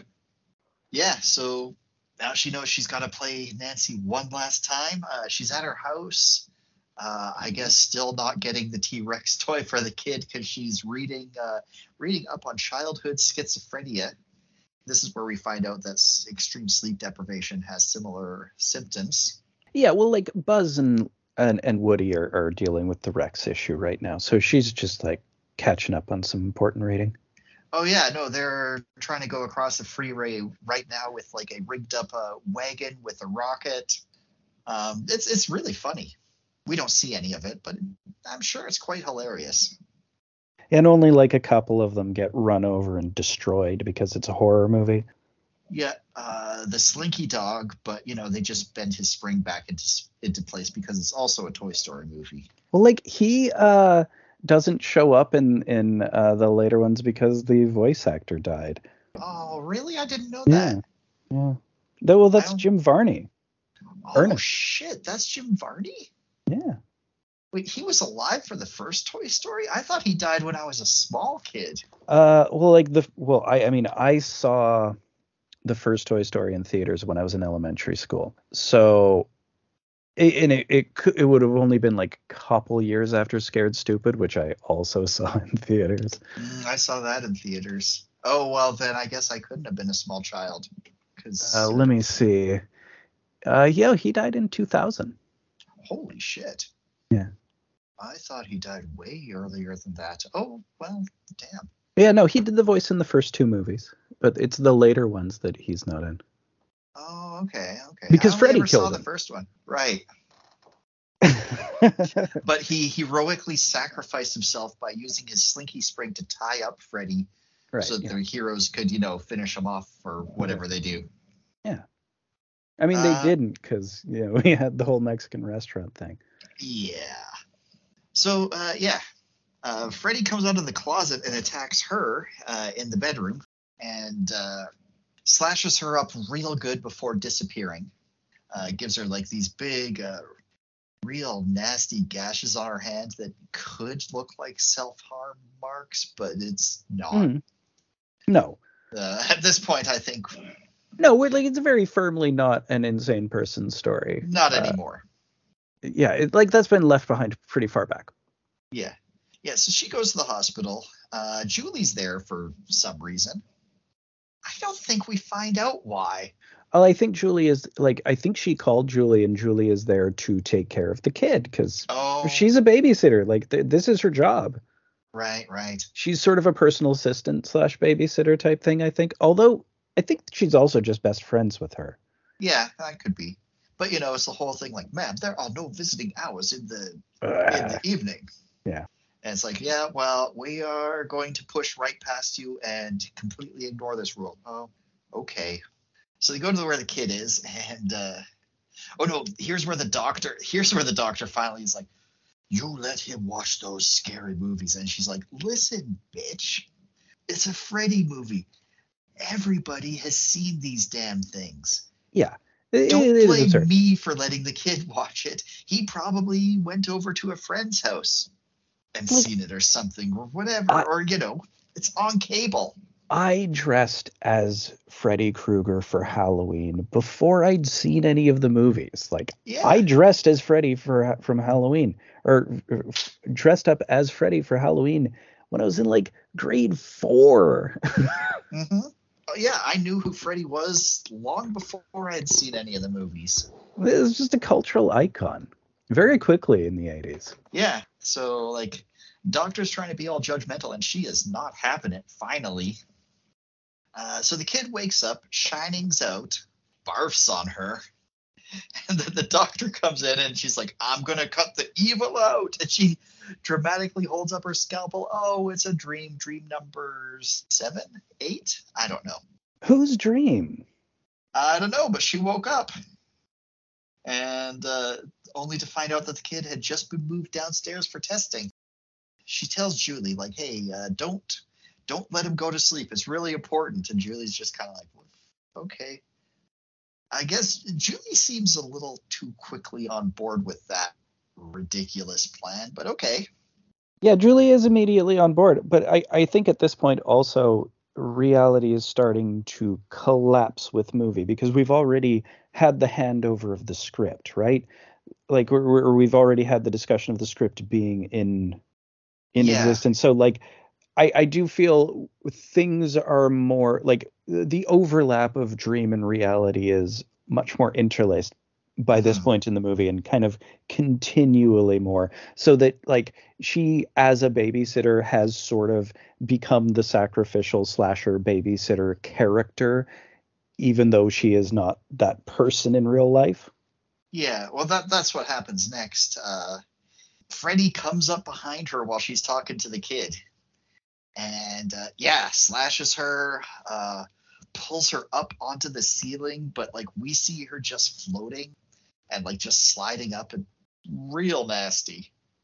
Yeah, it's very nicely done. It's very good, and Hmm. it's the same as like the original movie. They built the room on a gimbal and turned the room. Oh, okay, cool. Yeah, so that like the body moves up towards the ceiling. It's much bloodier in the original movie. Oh, yeah. Well, here we have all the doctors and nurses seeing this happening, which blows my theory of just a mental health crisis out of the water. Just shoots that in the foot. Yeah, completely impossible because of this part. Yeah, This part strongly makes it. This is a supernaturally based movie. yeah. Up until now, it could have still been debatable. Even if nobody had seen her die this way, it could have been debatable. But no, it's like, yeah, there's ghosts, there's evil, there's all this shit. Freddy's real in the universe of this movie. Which is the real world where Wes Craven makes Nightmare on Elm Street 7, Yeah, this movie, yeah, with this script. yes. So, so yeah, So like, Freddy's a tulpa. oh my God, he is too. He's Wes Craven's Tulpa. Yeah, he's a dream demon. He is completely a tulpa. Yeah. So, But they stopped feeding him with this movie, and oh, so they he's did. really lost power over time. Yeah, totally. Yeah. Because in this one, they kill him once and for all, theoretically. Well, they kind of do. I mean, Freddy versus Jason, of course, he comes back, but yeah, it is totally a situation where, man, I just don't have any power left. They're not doing movies about me anymore. This stinks. And that is totally like, yeah, as a tulpa, I'm not getting the food I need. So the kid had just sleepwalked out. It's like the doctor's like, "Oh, he's not going anywhere. He's under anesthetic." And Heather's like, he sleepwalks, you idiot." And the doctor, I'm just imagining the doctor being like, "This is something you absolutely should have told us before you admitted the kid. This is something we needed to know as caregivers." But we also Maybe employ she Nurse did. Ratchet, so maybe she. Yeah, that's a It good it point. certainly doesn't seem like they were interested in listening to her. That is true. Like she also said, don't give him a sleeping pill. And like, we're absolutely giving a sleeping pill. Screw you. Well, they theorized that she wasn't letting him sleep. Yeah, they thought it was an abuse situation. Yeah. Um, oh, also around here, her hair starts going gray, like this one gray streak in her hair. Right, which also is something that happens to the character in the first movie. Oh shit! I didn't know that. Yeah, yeah. So, It'll be like you watching Nightmare on Elm Street, the first one now, is going to be like when you watched Citizen Kane. Because you've seen like so many variations on it now. oh, I bet, I bet. So now we got the kid playing in traffic scene. So their house apparently is just on the other side of the freeway from the hospital, and he's just sleepwalking over there. I figure it's a callback to Pet Cemetery, where But Miko Hughes gets hit by a semi. oh, geez. Well, Heather almost does in this. We got Giant Moon Freddy, which looks terrible. It's a little silly. It's such a bad effect, but he's like lifting the kid up with his giant claw, like lifting him over cars and just kind of like puppeteering him along the freeway while Heather is trying to chase. She almost gets hit by a semi, and apparently the kid gets home okay. And John is in the house, and apparently they just, yeah, this freeway chase just kind of ends. We don't really see how anyone gets off of the freeway. But John is there, and he is her dad in the movie. He is her dad, and he's calling her Nancy. And she's like, "Well, why are you calling me Nancy, John?" And he's like, "Why are you calling me John, sweetie?" Like, And it's, what's going on with you? yeah, it's like right around here where she figures it out. She's like, "Okay, I love you, daddy." And then suddenly she's wearing her pajamas. Right, which again, like now she's in the last act of the original Nightmare, where like she has that conversation with him, and it's like, I'm gonna go into the dream and I'm gonna pull him out, and I just want you waiting here with all the police. Yeah, and it's like, yeah, sure. which is funny because like he says that line and then we see it in the TV later, him saying that exact line. So it's like, oh, Yeah, it's a callback. it is. Yeah, so here's where Chekhov's Hansel and Gretel starts to come in, because instead of following a trail of breadcrumbs, she's following a trail of sleeping pills. How many did they give this kid? I figured like he just took a bottle. He must have. Well, in the chaos of the hospital, he could have. The resourceful, creepy kid. Oh yeah. I might need all these sleeping pills to do something creepy with later. Yeah, so she's following the sleeping pill trail, and she sees Rex is just shredded. He is torn to shreds, you say. How's he going to get out of the dream now? Only he knows the way. That's going to be a problem. Somebody's got to go and pull him out. Mm. So she finds the last sleeping pill. She's like, well, guess I got to join him in the dream. And she freaking takes all of them. And I'm like, don't overdose on sleeping pills. So she goes in under the covers of the bed, which does kind of a similar thing to the coffin effect, where it's like the blanket, it's like a tube, tent is a tunnel kind of thing, but then it turns into like a sewer and a water slide, and spits her out of a giant Freddy mouth in the wall, and they're finally in hell. Or in a flooded Mexican restaurant. Which is a type of hell. It kind of like it is sort of reminiscent of later levels of Doom. You know, like the alien planet when you have just like because it just sort of looks like southwestern Tex-Mex sort of decor. It seems very vaporwavy to me. This whole section, just the water and the chains and the pink and orangey walls. It feels like they've fallen into like a vaporwave album cover. Maybe. So she finds Wes Craven's script, and I'm just thinking, well, you could just read to the end and figure out how to solve the problem and do it. But she doesn't do it. She just reads the part where she's reading about her reading the script. But that's the thing. If she keeps reading it, it'll just reading be more her of that. Where she's reading the script. Yeah. Yeah. Because that's just how this stuff works. It's really meta. Yeah. Mm-hmm. So Freddy finds her and pushes her into a pool of snakes. Why does it always have to be snakes?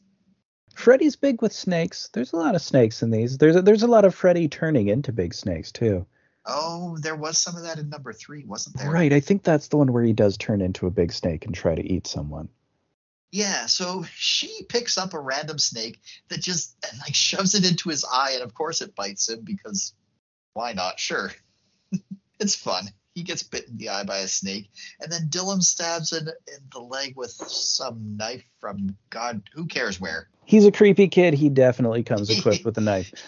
I assume it's the same one that he used to slash the people's tendons with in Pet Sematary. Or one of the ones he used to make his own Freddy Claw. Or both. It could be the same one for for all those jobs. Oh, yeah. I mean, knives are very multi-purpose, especially when you're a creepy kid. Yep. And then he leaps after... Freddy stalks him for quite a while through this hell dungeon, whatever thing, until he finally leaps into Chekhov's oven. Of course, the oven from Hansel and Gretel. From here, it's crystal clear where the story's going to go, even though it takes like another 10 minutes to get there. Yeah, it's a little slow, and it right again to my point of it feeling like they're just in a flooded restaurant. He just gets kicked into an oven. Like it just feels like they're in a restaurant, a very 90s restaurant with Southwest decor. It does kind of look like a pizza oven. I would say more like a pizza oven than it does like a Hansel and Gretel style oven, because until you mention it, it hadn't actually occurred to me in this viewing. Like, oh yeah, this is a Hansel and Gretel thing, and he's in the oven like the witch.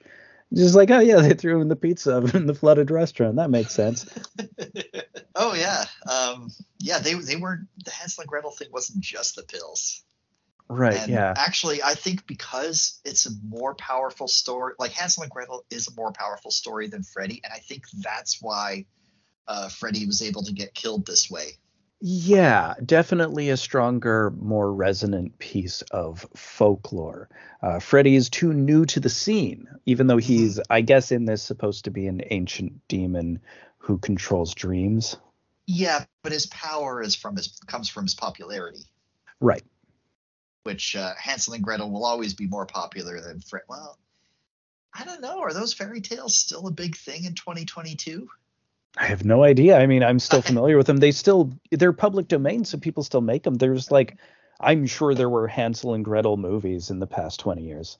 I remember like, wasn't, oh, There must have been. I think there was a franchise where there were two Hansel and Gretel movies where they were monster hunters. There's like That sounds famous right. people in them, like really well known. I'm going to look Probably that. like Kristen Stewart or something. Maybe Hansel and Maybe. Gretel Witch Hunters. And it stars Jeremy Renner as Hansel. That's what I was trying to remember. Yeah, it's Jeremy Renner as Hansel. It had a Okay. sequel. There were two of them. Yeah. Oh shit. Um, yeah, so yeah, they do a bunch of stuff. Freddy like gets a snaky tongue. The kid has to stab it. Yeah, they kick him into the oven. He turns into a Satan for a little bit, for like a You frame or gotta. two, before he melts in a CGI effects fest. Yeah, he melts down. It feels symbolic that like that you get to the mid '90s and Freddy is just killed by shitty special effects, and they're just like, we don't do practical effects anymore, so we don't do Freddy movies anymore. I guess. Yeah, so this causes hell to explode, Or the and restaurant to or the explode. restaurant to explode, and then they're just back in the bed. It's not shredded, and everything is apparently fine. And Heather's got a copy of the script with a special note from Wes that says, "Thank you for having the guts to play Nancy one last time. Now Freddy is where he belongs." That's it. Yep, that's it. And although there are some fun credits where it's like Freddy as himself. Yeah, I do like. I didn't get to like closely examine the credits, but yes, it has like Robert Englund as himself, and then Freddy Krueger as himself. So Yeah, did uh, Robert Englund play him in this? he did. Yes, Oh, okay, he okay. did still play him, but like he played him differently. And I think there's also a thing where it's like the events in this movie are Oh yeah, did not happen or except the ones that did or something like yeah. that. It's like even though the events in this movie are fiction, even except for the ones that are based on real stuff. I know we use real people, but it's not real except for when it is. I wish I had written it down. But it's like that typical no animals were harmed thing, but with like about a gazillion Uh, caveats and disclaimers. this movie is a work of fiction, except when it isn't. And Uh, I love it. Yeah, it's really good. It's like so. Yeah, your reaction to coming to this from only seeing three. Um, it's one of those things. Like it's a great. If I were to make a horror movie, it would look a lot like this, but I wouldn't do it as good because I don't know as much about horror or about the industry, and I don't have access to this IP. Right. But I would totally make something that like I love making shit that straddles the line between fiction and reality, and this one does that most pretty well, pretty well. Yeah, and then like the self-examining horror film was pretty new at this point. Like certainly people had done it before, but this was a pretty big public one with a major character, and it really does feel like a dry run for Scream with uh, how much it is self-referential and how much it does examine the way people view horror movies and the way people react around horror movies. Mm-hmm. I do think I liked it better when it was still a mystery as to whether or not there was a supernatural element, like, or when I could choose to read it that way. Yeah, like the last act, it does kind of fall apart. I do feel like the last bit where it's just like them in the water. It's like, okay, Yeah. I got the idea. You can reel this in anytime now. Hmm. Especially if they introduced the oven, and then like we really glossed over it, but there was so much stuff leading up to Freddy being pushed into the oven. Oh yeah, there's like a solid 10 to 15 minutes of them just sloshing around hip deep in water in a Mexican restaurant, and it's like, I get it. We can just move on anytime. It's the climax, but it's like the least interesting part. Yeah, I really liked that first act where she's like, we're seeing her having a giant anxiety attack in real time through well, this one shitty day. because there's still plot happening. There's Yeah. really nothing that happens in this last like bit that really does anything. So Yeah. it's just sort of like, yep, we're still just being menaced by Freddy in a dream. I've seen this a lot by this point, and it was more interesting having some sort of context around it rather than just here's Freddy being scary. Mhm. Whatever. But yeah, mostly I really like good. I like the idea of it not really being a sequel in the same. It is and isn't in the same continuity of the other Freddys, Mhm. because like it's a layer removed, because it's a Freddy's menacing the actors instead of the. Yeah, it's in continuity with the other movies having been made, but Yeah. not them having been in continuity with this. They just it's a movie about people who made those movies experiencing a Freddy. Now I want to see Jamie Lee Curtis as herself fighting Michael Myers. That's kind of what Halloween 2018 sort of is, to be Kind fair. of. Yeah, yeah, actually. Although I feel like in real life, Jamie Lee Curtis would win. Although she wins in that movie and She then does. unwins in the next one. Yeah, which we'll talk about in I just a actually, bit. yeah, we are going to talk about that, aren't we? So any last thoughts before we move on to part 3? Ooh, I think I got them all out. All right, on to part 3.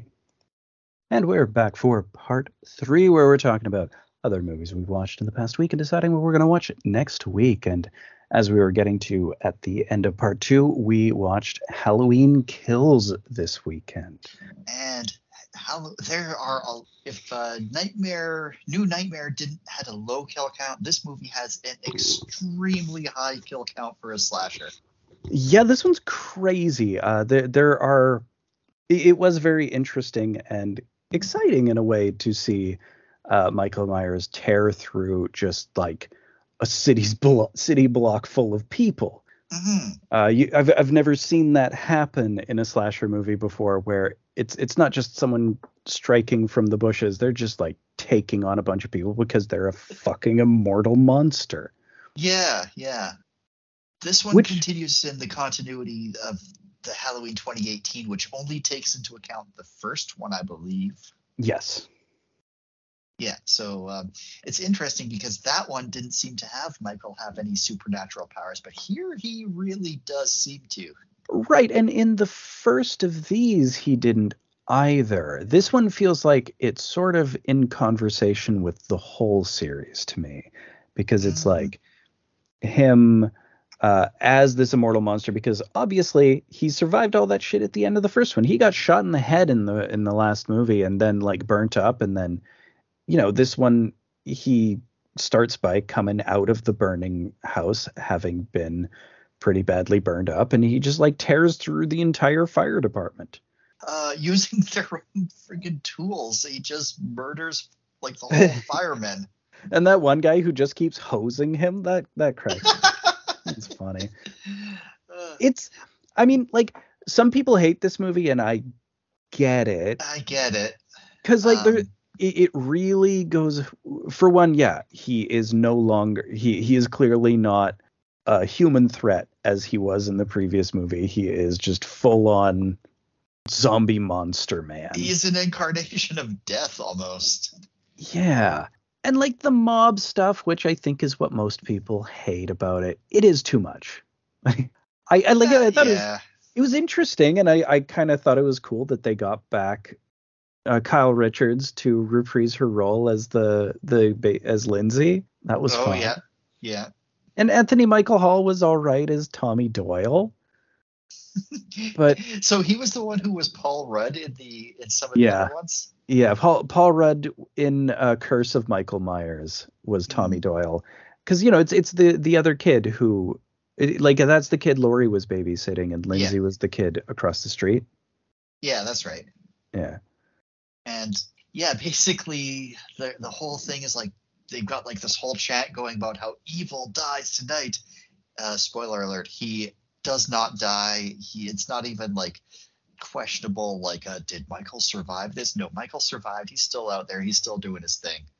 Yeah, and like it does kind of, I don't know, like I think a lot of people's problem with it is the whole woke mob concept, and just there is a lot of shaggy bits. Like you got some comedy in this, you got some silly Yeah. characters.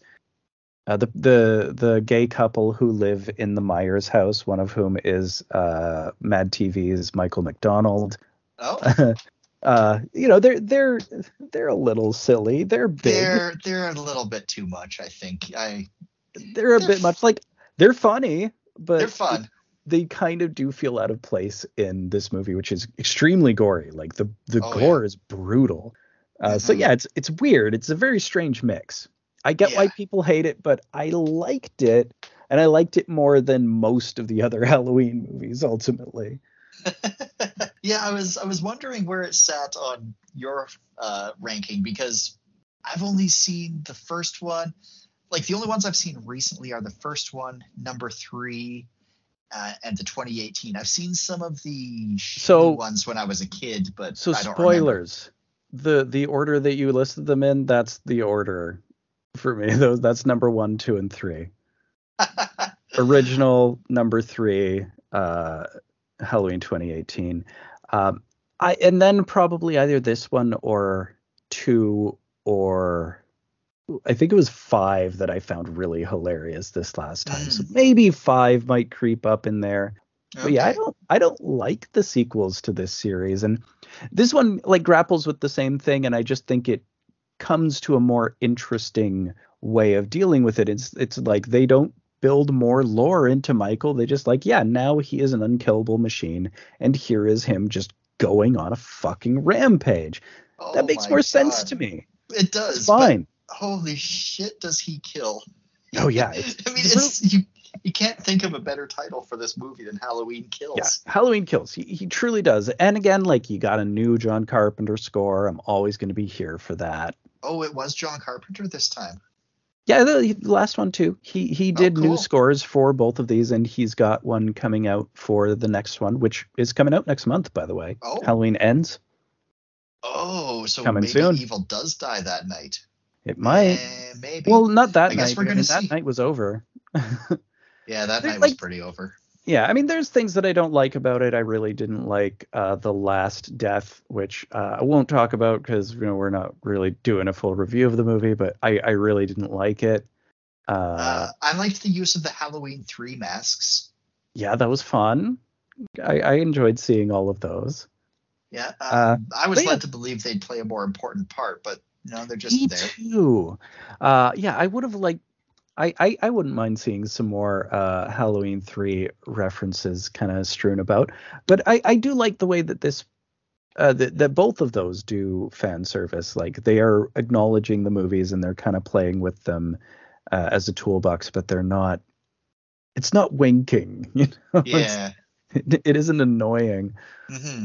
Oh, but we do have for things that do annoy me. CGI Donald Pleasance could have done without that. I don't No, like this no, trend of. was not CGI. Oh, really? It's just some dude who looks like him. Oh well, I feel better about that. Yeah. I don't like the CGI and dead actors thing. I don't like it. No, I'm not a huge fan of that either. I get it, but like if they were I guess involved in it. the production already, but if Yeah, they've I been guess it dead, really depends. if they died 25 years ago, like Donald Pleasance, like maybe let them be dead. Don't Yeah, put them in your maybe movie. don't bring back Tupac Shakur to do a rap battle with someone who wasn't even born when he died. No, it's weird. Okay, so we have 10 picks for the second movie next week. First up is Horror High. This is a 70s grindhouse drive-in, real grimy nerd rage shit, you All know. right. It's this nerd. He's a real classic nerd, and he's being bullied, and he's honestly kind of a creep. Okay. He's trying to turn a guinea pig into a monster, and Oh. he's like, because he's got like this Jekyll and Hyde serum, and he's trying to. I don't know if he's exactly trying to turn it into a monster, but he's testing on the guinea pig, and he uses the stuff, and it kills the janitor's cat. Oh. And the janitor obviously takes offense to that, Yeah. and like makes him drink the formula. So he turns into like a guinea pig monster and kills the janitor. And then he does like a werewolf thing. He comes back and kills the teachers and the jocks. Everyone who's mean to him. Mm-hmm. It's gross. It's quite unpleasant, honestly. There's a really fun paper cutter death though, which is just like, the classic paper cutter, big. Oh yeah, I love those things. Great. One of those things that like should be a more classic element in horror movies, like in slasher movies, not used enough. So it was cool to see that. Yeah, I had one of those at my old work. I called it the guillotine, and it made everyone uncomfortable, and I don't know why. It's like, what else are you going to call it? And they're like, It's a paper cutter. guillotine. Yeah. Sometimes like they sometimes were designed to be like guillotine like. Yeah. Next up is Child's Play 3. Now, I like this one was the one that was yes. Yeah. This is the one. And not very clear because it's the description from the Video Nasties thing. It's just like there's a scene where someone is killed when people are spattered in blue paint. And that's the connection, which is just really fucking loose. And also it turned out that they never even saw the fucking movie. So Well, like, that sounds right. It was a completely manufactured moral panic, but I like this one a lot. Okay. This one has Andy sent off to military school. It's like 8 years later. Oh. Even though the movie was actually made the next year. So they just recast Andy. And so, yeah, he's in military school. And I guess what's interesting about it is showing Andy develop into like, he is now, they're like, Chucky isn't trying to get into Andy anymore. There's a new like 5-year-old in the military school that he's like, I mean, obviously I'm going to go for the younger kid who's easier to groom, right? Of course, yeah. And I mean, so Andy has all those toys, Woody and Buzz. well, yeah, this Andy, he's still mediocre. He's not really good at anything. He's very bad with guns when they try to teach him guns at military school. Uh-oh. He's kind of an emo kid. Proto emo kid, right? But like he gets to step up and be, where as a kid no one ever believed him, and it sort of led him down this path where he's ended up in military school and foster care. He is there to be there for that kid and believe him and guide him. Oh, okay. So it's interesting to sort of show the growth over time. But yeah, it's also really nuts. It's at a military college. They have a big climactic paintball competition where Chucky obviously replaces all of it with live ammo. Of course. One of the main characters, like a friend character, jumps on a grenade and gets blown the fuck up, which is something I've never seen before. Like a comedic character who's like the friend of Andy, just wild. Right. For some reason, there's a carnival right next door to the military college. That's where the climax is. All right. In like a dark ride. Of course. Next up is Tarantulas, the Deadly Cargo. You caught the end of this one. I caught the end of this movie, and it made no fucking sense. So these guys go down to Ecuador, and they're getting a whole bunch of Ecuadorian coffee beans because they're really big in San Francisco. Like they'll be able to sell them at a premium, but like they're worthless there. No one even wants them. What in about Ecuador, fair trade coffee? Yeah, I mean it's this sort of thing. Like they have a whole face off with the junta at the start. Like it's clearly not good things, and it's completely infested with very venomous tarantulas. Of course. So the plane goes down in a California orange grove, and it's the Ooh, big day. the big day. They can't interrupt the harvest. The mayor from Jaws economy will collapse. Oh It's no. it's like they have a guy who runs the harvest or whatever, and he does the whole, well, we'll have a panic on our hands. We can't tell them about the spiders, and it's that whole thing.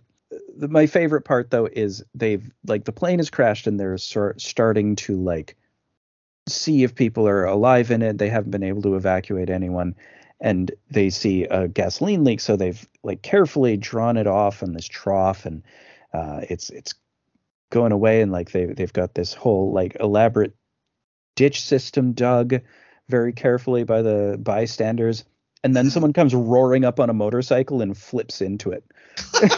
And explodes, and then the plane explodes, and it's like spiders and beans raining everywhere.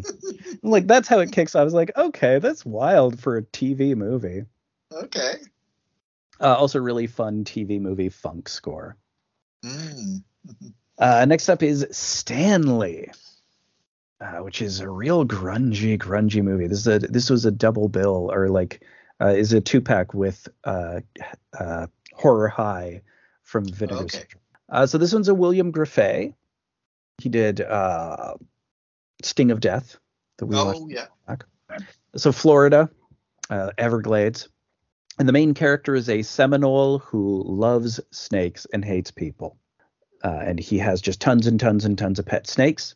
And then people come and kill his snakes, so he has to kill them, kill the people. Why do they have to kill snakes?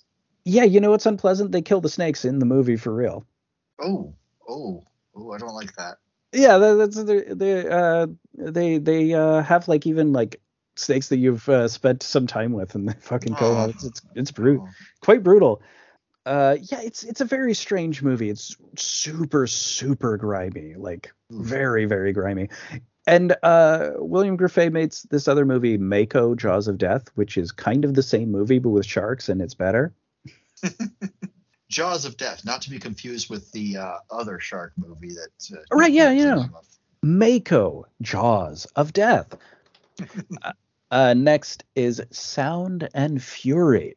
It's a French coming of age movie, sort of, but kind of like run through with surrealism. Okay, I've seen this one on the stacks for a while.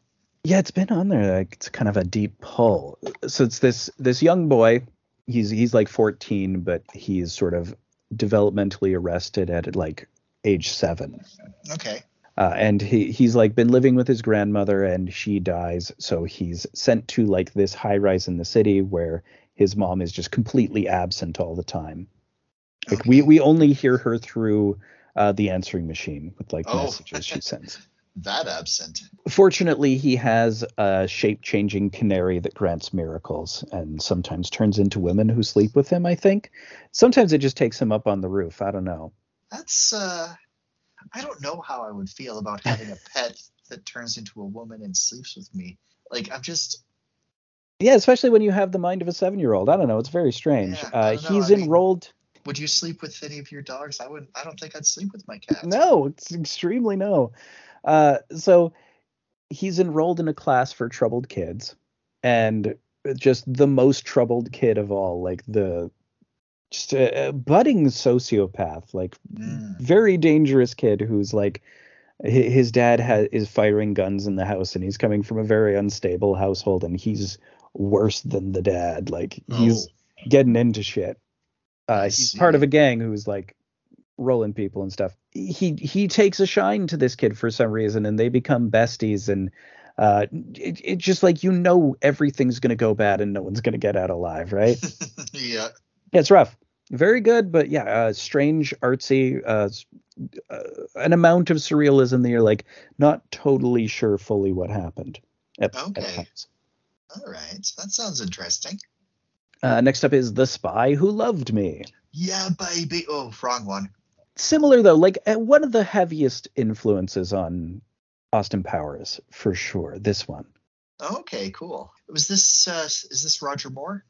Yeah, so this is the next Roger Moore one after Man with the Golden Gun. Okay. you've seen Moonraker, right? Oh, I've seen Moonraker quite a This is bit. this is the same plot as Moonraker except underwater instead of space. Oh, so he's gonna create like the Ubermensch civilization underwater. Yeah, he's going to create the Sea Lab civilization and destroy the world with nuclear missiles, and everybody's going to have to live underwater with him. Oh, okay. It's the same plot. It also has Jaws. Oh, Jaws was in He's this one introduced too. in this one. Oh, This is the this is first appearance of him. then I may have seen this. I mean, you've seen Moonraker, so you kind of have seen this. Have you seen You Only Live Twice? I don't know. Because it's also heavily like just patterned on that with like his villainous lair. It's just like a cool sea lab. I love the lair. It's Oh yeah, I awesome. have seen You Only Live Twice. This one starts with him faking it. That one starts with him faking his death, right? Yeah, yeah. Yeah, I've seen that one a long, long time ago. I love that one. That was my favorite Bond movie. Ooh, okay. But this one is okay. I don't love this one. Like this is kind of seen as the iconic Moore one. Like most people would consider this the high water mark of the Moore movies. It's one that I don't return to a lot, and I don't love it, but I do love the base. I do love Jaws. I do love the Bond car is like this Lotus Esprit that turns into a submarine. Ooh. That's kind of rad. And Q's appearance in this is really fun, but I don't find Moore to give me like he doesn't leave much of an impression on me at all in this one. Um, Not no impression is better than the impression Roger Moore usually leaves.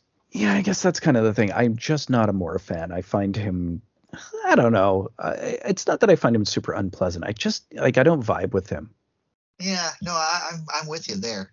Oh, was that the one where he drops fake Donald Pleasance into a smokestack, or is that later? as much later. Okay. I think that's the last one. I think that's View Uh, to a Kill. At that's this the point, only one I remember about that movie. oh, see, because like at this point, what that character Blofeld was under dispute, Yeah. so they weren't allowed to use him for quite a while. Yeah, and then they just Drop him down a dropped. smokestack. Yeah, that's when Yeah. he shows up again.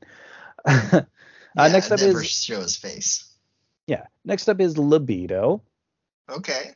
This is a very fundamental early giallo, like one of the earliest ones. So there's these four people who are staying at this estate that they all have a stake in it, like in the inheritance in some sort of way. Okay. So like the guy who owned the house, he was a crazy guy who had this mirrored BDSM sex room, and his son saw him murder a lady in there at some point. And it's totally messed him up, and he's been in an institution for a while. And it's him coming out of the institution, and he's now married, the son of the owner, and he's for some reason come back with the his servant or like the housekeeper who also has a new wife who's this weird blonde bimbo who seems really dumb, but theatrically dumb to the point that she's kind of putting it on. Uh, And I it's do like, kind of love the fake dumb blondes in movies. yeah. And it's this whole thing like, is he going crazy? Is he being gaslit? Who's doing the gaslighting? Is it everybody? Yeah. Mhm. Next up is Doctor Strangelove. Love this movie. It's pretty much like the perfect Cold War movie. It's still, yeah, like it holds up completely. Still chilling, still very funny. Sterling Hayden is fucking hilarious. The fluids stuff, like your Oh bodily God, fluids, I forgot all fluoridation. about that. Like The it's frogs are gonna get turn gay. yeah, it's total Q stuff too. Oh, the fluoridation of the water. Oh, my precious bodily fluids. Oh Yeah, man. it's real. I really love just the airplane interior and the sort of sealed hermetic space of the war room.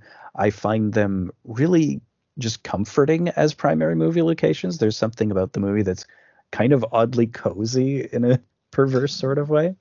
I was just thinking when I saw this thing on there, I was like, I want to see the inside of that airplane again. Yeah. And just I feel like there's no more potent image than just Slim Pickens yeehawing on a fucking nuclear bomb, riding it down to the apocalypse. Just that, like, it's crazy how resonant that image remains, because like it's still funny and chilling at the same time. Yeah. Next up is The UFO Incident. It's Ooh. another made-for-TV movie, so it's cheap. the the alien effects are pretty cheap. So this is based on Betty and Barney Hill, Oh, okay. Okay. pretty famous UFO abductees, played by Estelle Parsons and James Earl Jones. Okay. James Earl Cool. Jones is fantastic in this, like really good, like unbelievable for just an obscure TV movie. Hmm. Like he clearly took the role very, very seriously, and like cared about this character, and probably spent some time getting to know like Barney Hill and how he thought in terms of like all the tapes of him talking about the incident. Oh, interesting. All right. It's a real slow burn. A lot of it's just kind of them recounting their experiences to a psychiatrist and like undergoing hypnotic regression and stuff. The, the aliens do look pretty silly, but yeah, it's kind of fun. Cool. Cool. And last up is Flavia the Heretic. We're back to some nunsploitation. Ah, yes, of course. This one's real gruesome. It's so this Flavia is forced into a convent. This is kind of how all of these start. Someone's forced into one, and she sees just constant torture and hypocrisy there for like a solid hour. Oh, wow. And then a Muslim army shows up. She goes out to meet them. And she joins them, and she fucking raises the fucking convent with them. And just like continues on. Is like, well, let's fucking roll it on down. We'll take the whole system down with us. Fuck the patriarchy. It's super nasty. It's really gory. Mm. Quite a thing. All right. So what do you figure for next week? Well, let's see. That is a tough one. Is there anything besides Doctor Strangelove that you think I'd find not necessarily better, but interesting, different? I mean, I think you would really like UFO Incident. I think you'd like Sound and Fury, probably. Okay. Those are both pretty solid. I mean, Flavia the Heretic is fascinating. Libido is very good. Like, Mm. sort of a giallo that kind of very early, because like this is black and white. It's 1965. It's sort of just when they're figuring out how the genre is going to work. So it's just Okay. everyone's suspicious of everybody else. And Child's Play Right. 3, I would say, is equally good to the first one, pretty much. Cool. So, all right, some good recommendations. Um, but Doctor Strangelove though, It is a it's great movie. I mean, I uh, do agree. yeah, that's really good. It was, I think it was my first Kubrick. Interesting. I Yeah, think. maybe mine too. No, I think I saw The Shining first. I definitely didn't. Well, why don't we do the Sound and Fury? I like ones where you can't really figure out what happened. Yeah, that That's, I mean, I know that does tend to appeal to you. So that one's pretty yeah, cool. I mean, that's why probably New Nightmare is like probably one of my favorite horrors now. Nice, nice. It's top five, I'd say. Awesome. Okay, so we have a few additions to the main Ooh, stacks. okay. First up is Terror Out of the Sky. This is another TV movie, and it's another Animals Attack TV movie. Okay. It's Killer Bees. This is actually a sequel to another TV movie about killer bees called The Savage Bees, Oh, which I don't have and I haven't okay. seen. But, this is just bees. They invade a research facility. They're apparently going to descend upon and obliterate this small town, so a bunch of scientists have to race to stop them. Okay, cool. Next up is King Car, where there's this kid who grows up being able to talk to cars, and like they'll talk back to him and stuff, right? All right, sure. And his childhood best friend is a car, and he becomes the car messiah. And it's like near future, and old cars are outlawed, so they start this illicit business of retrofitting old cars, and it also sort of turns into a car religion, and there's definitely car sex involved. All right, cool. Next is Golden Arm, which is like a gender flipped Over the Top. Have you ever seen Over the Top? Stallone movie. I don't know. I don't know if I have. He's entering an arm wrestling competition and putting up his semi, for the love of his son. Oh yeah, of course. Really dopey 80s ridiculous. Like, it's called Over the Top. And so, yeah, it's that, but it's gender flipped. It's this small town baker lady who's in debt, and she enters the world of arm wrestling, coached by just her friend, who's an arm wrestling champion, and is much more butch. All right.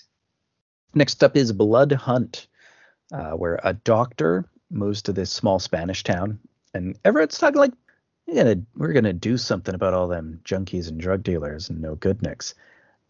And it's not like that's coming up. We're gonna do something about them someday. It's like, it sounds like these guys are doing this real soon. Okay. And per the title, Blood Hunt, ultimately that's kind of where the movie climaxes, is my understanding, is them starting to do something about it. And next, 2001: A Space Odyssey. You may have heard of that one. Kubrick space. Space movie, monolith. Have you seen 2001? I have not. Oh, that's I know exactly two things about this movie, and one is that there's a monolith, and two is that he can't do that, Dave. Okay, because like they're all dead, Dave. Wait, that's not. No, that's not it. This is one that you probably will have seen a lot more than you think you have of. Very likely. It's just one of those. There's so much stuff in it that is like iconic. The effects are incredible. Really psychedelic movie, like intentionally a psychedelic movie. It has a whole trip sequence later in the conclusion. Okay.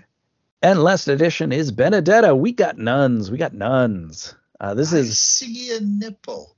This is a Paul Verhoeven movie, the newest Paul Verhoeven movie. Oh wow. Known for, RoboCop, Total Recall, Showgirls. Right. This one's 17th century nun, where Benedetta, a new novitiate, is maybe a miracle worker, maybe a compulsive liar. I don't know. Just the nunsploitation 17th century by Verhoeven, but like made last year. Oh wow, yeah, last year. Mm-hmm. Interesting. That's actually really interesting. Yeah. So, kind of curious. What do you figure for our first movie next week? Well, kind of glad I didn't pick Doctor Strangelove, because I'm really leaning towards 2001. I don't think I could do two Kubricks in 1 week. It's heavy. 2001 is amazing, but like, you do know for sure that it will also be I'm going to watch it next week. Yeah, exactly. so it will be available there too. And it's one I'll return to, but yeah, I mean, you could certainly choose it. It's a great movie. Okay. You know what I'm going to do? I'm going to make probably a very non-me choice, and I'm going to go with Benedetta. I'm going to do the nunsploitation and see what the hell this is. All right, I have cool. no idea. Cool. I have not seen this one, and I've seen pretty much every other Paul Verhoeven movie, so I'm stoked to catch up with this one. His last one, Elle, was really fun. Well, fun. That one was him kind of pulling at the threads of the rape revenge movie, just like this one. I think will be him pulling at the nunsploitation movie, like he did with, Basic Instinct as the erotic thriller. And it's like, is this cool? I don't know. Showgirls, is this cool? You guys like sex this much? I don't know. Right on. Interesting. Should be good. All right. So next week we're doing Benedetta and Sound and Fury, was it? Yes, that's what we decided. Right. Okay. All right, yeah. Benedetta and Sound and Fury. That should be a good time. Any last thoughts before we Or any last thoughts for this evening? Yeah, 1, 2. Shannon's coming for. Actually, no, Shannon does not come for anyone. You come to her. All right. Thanks everyone so much for listening. And I only cut the air. You want to come here and move some air?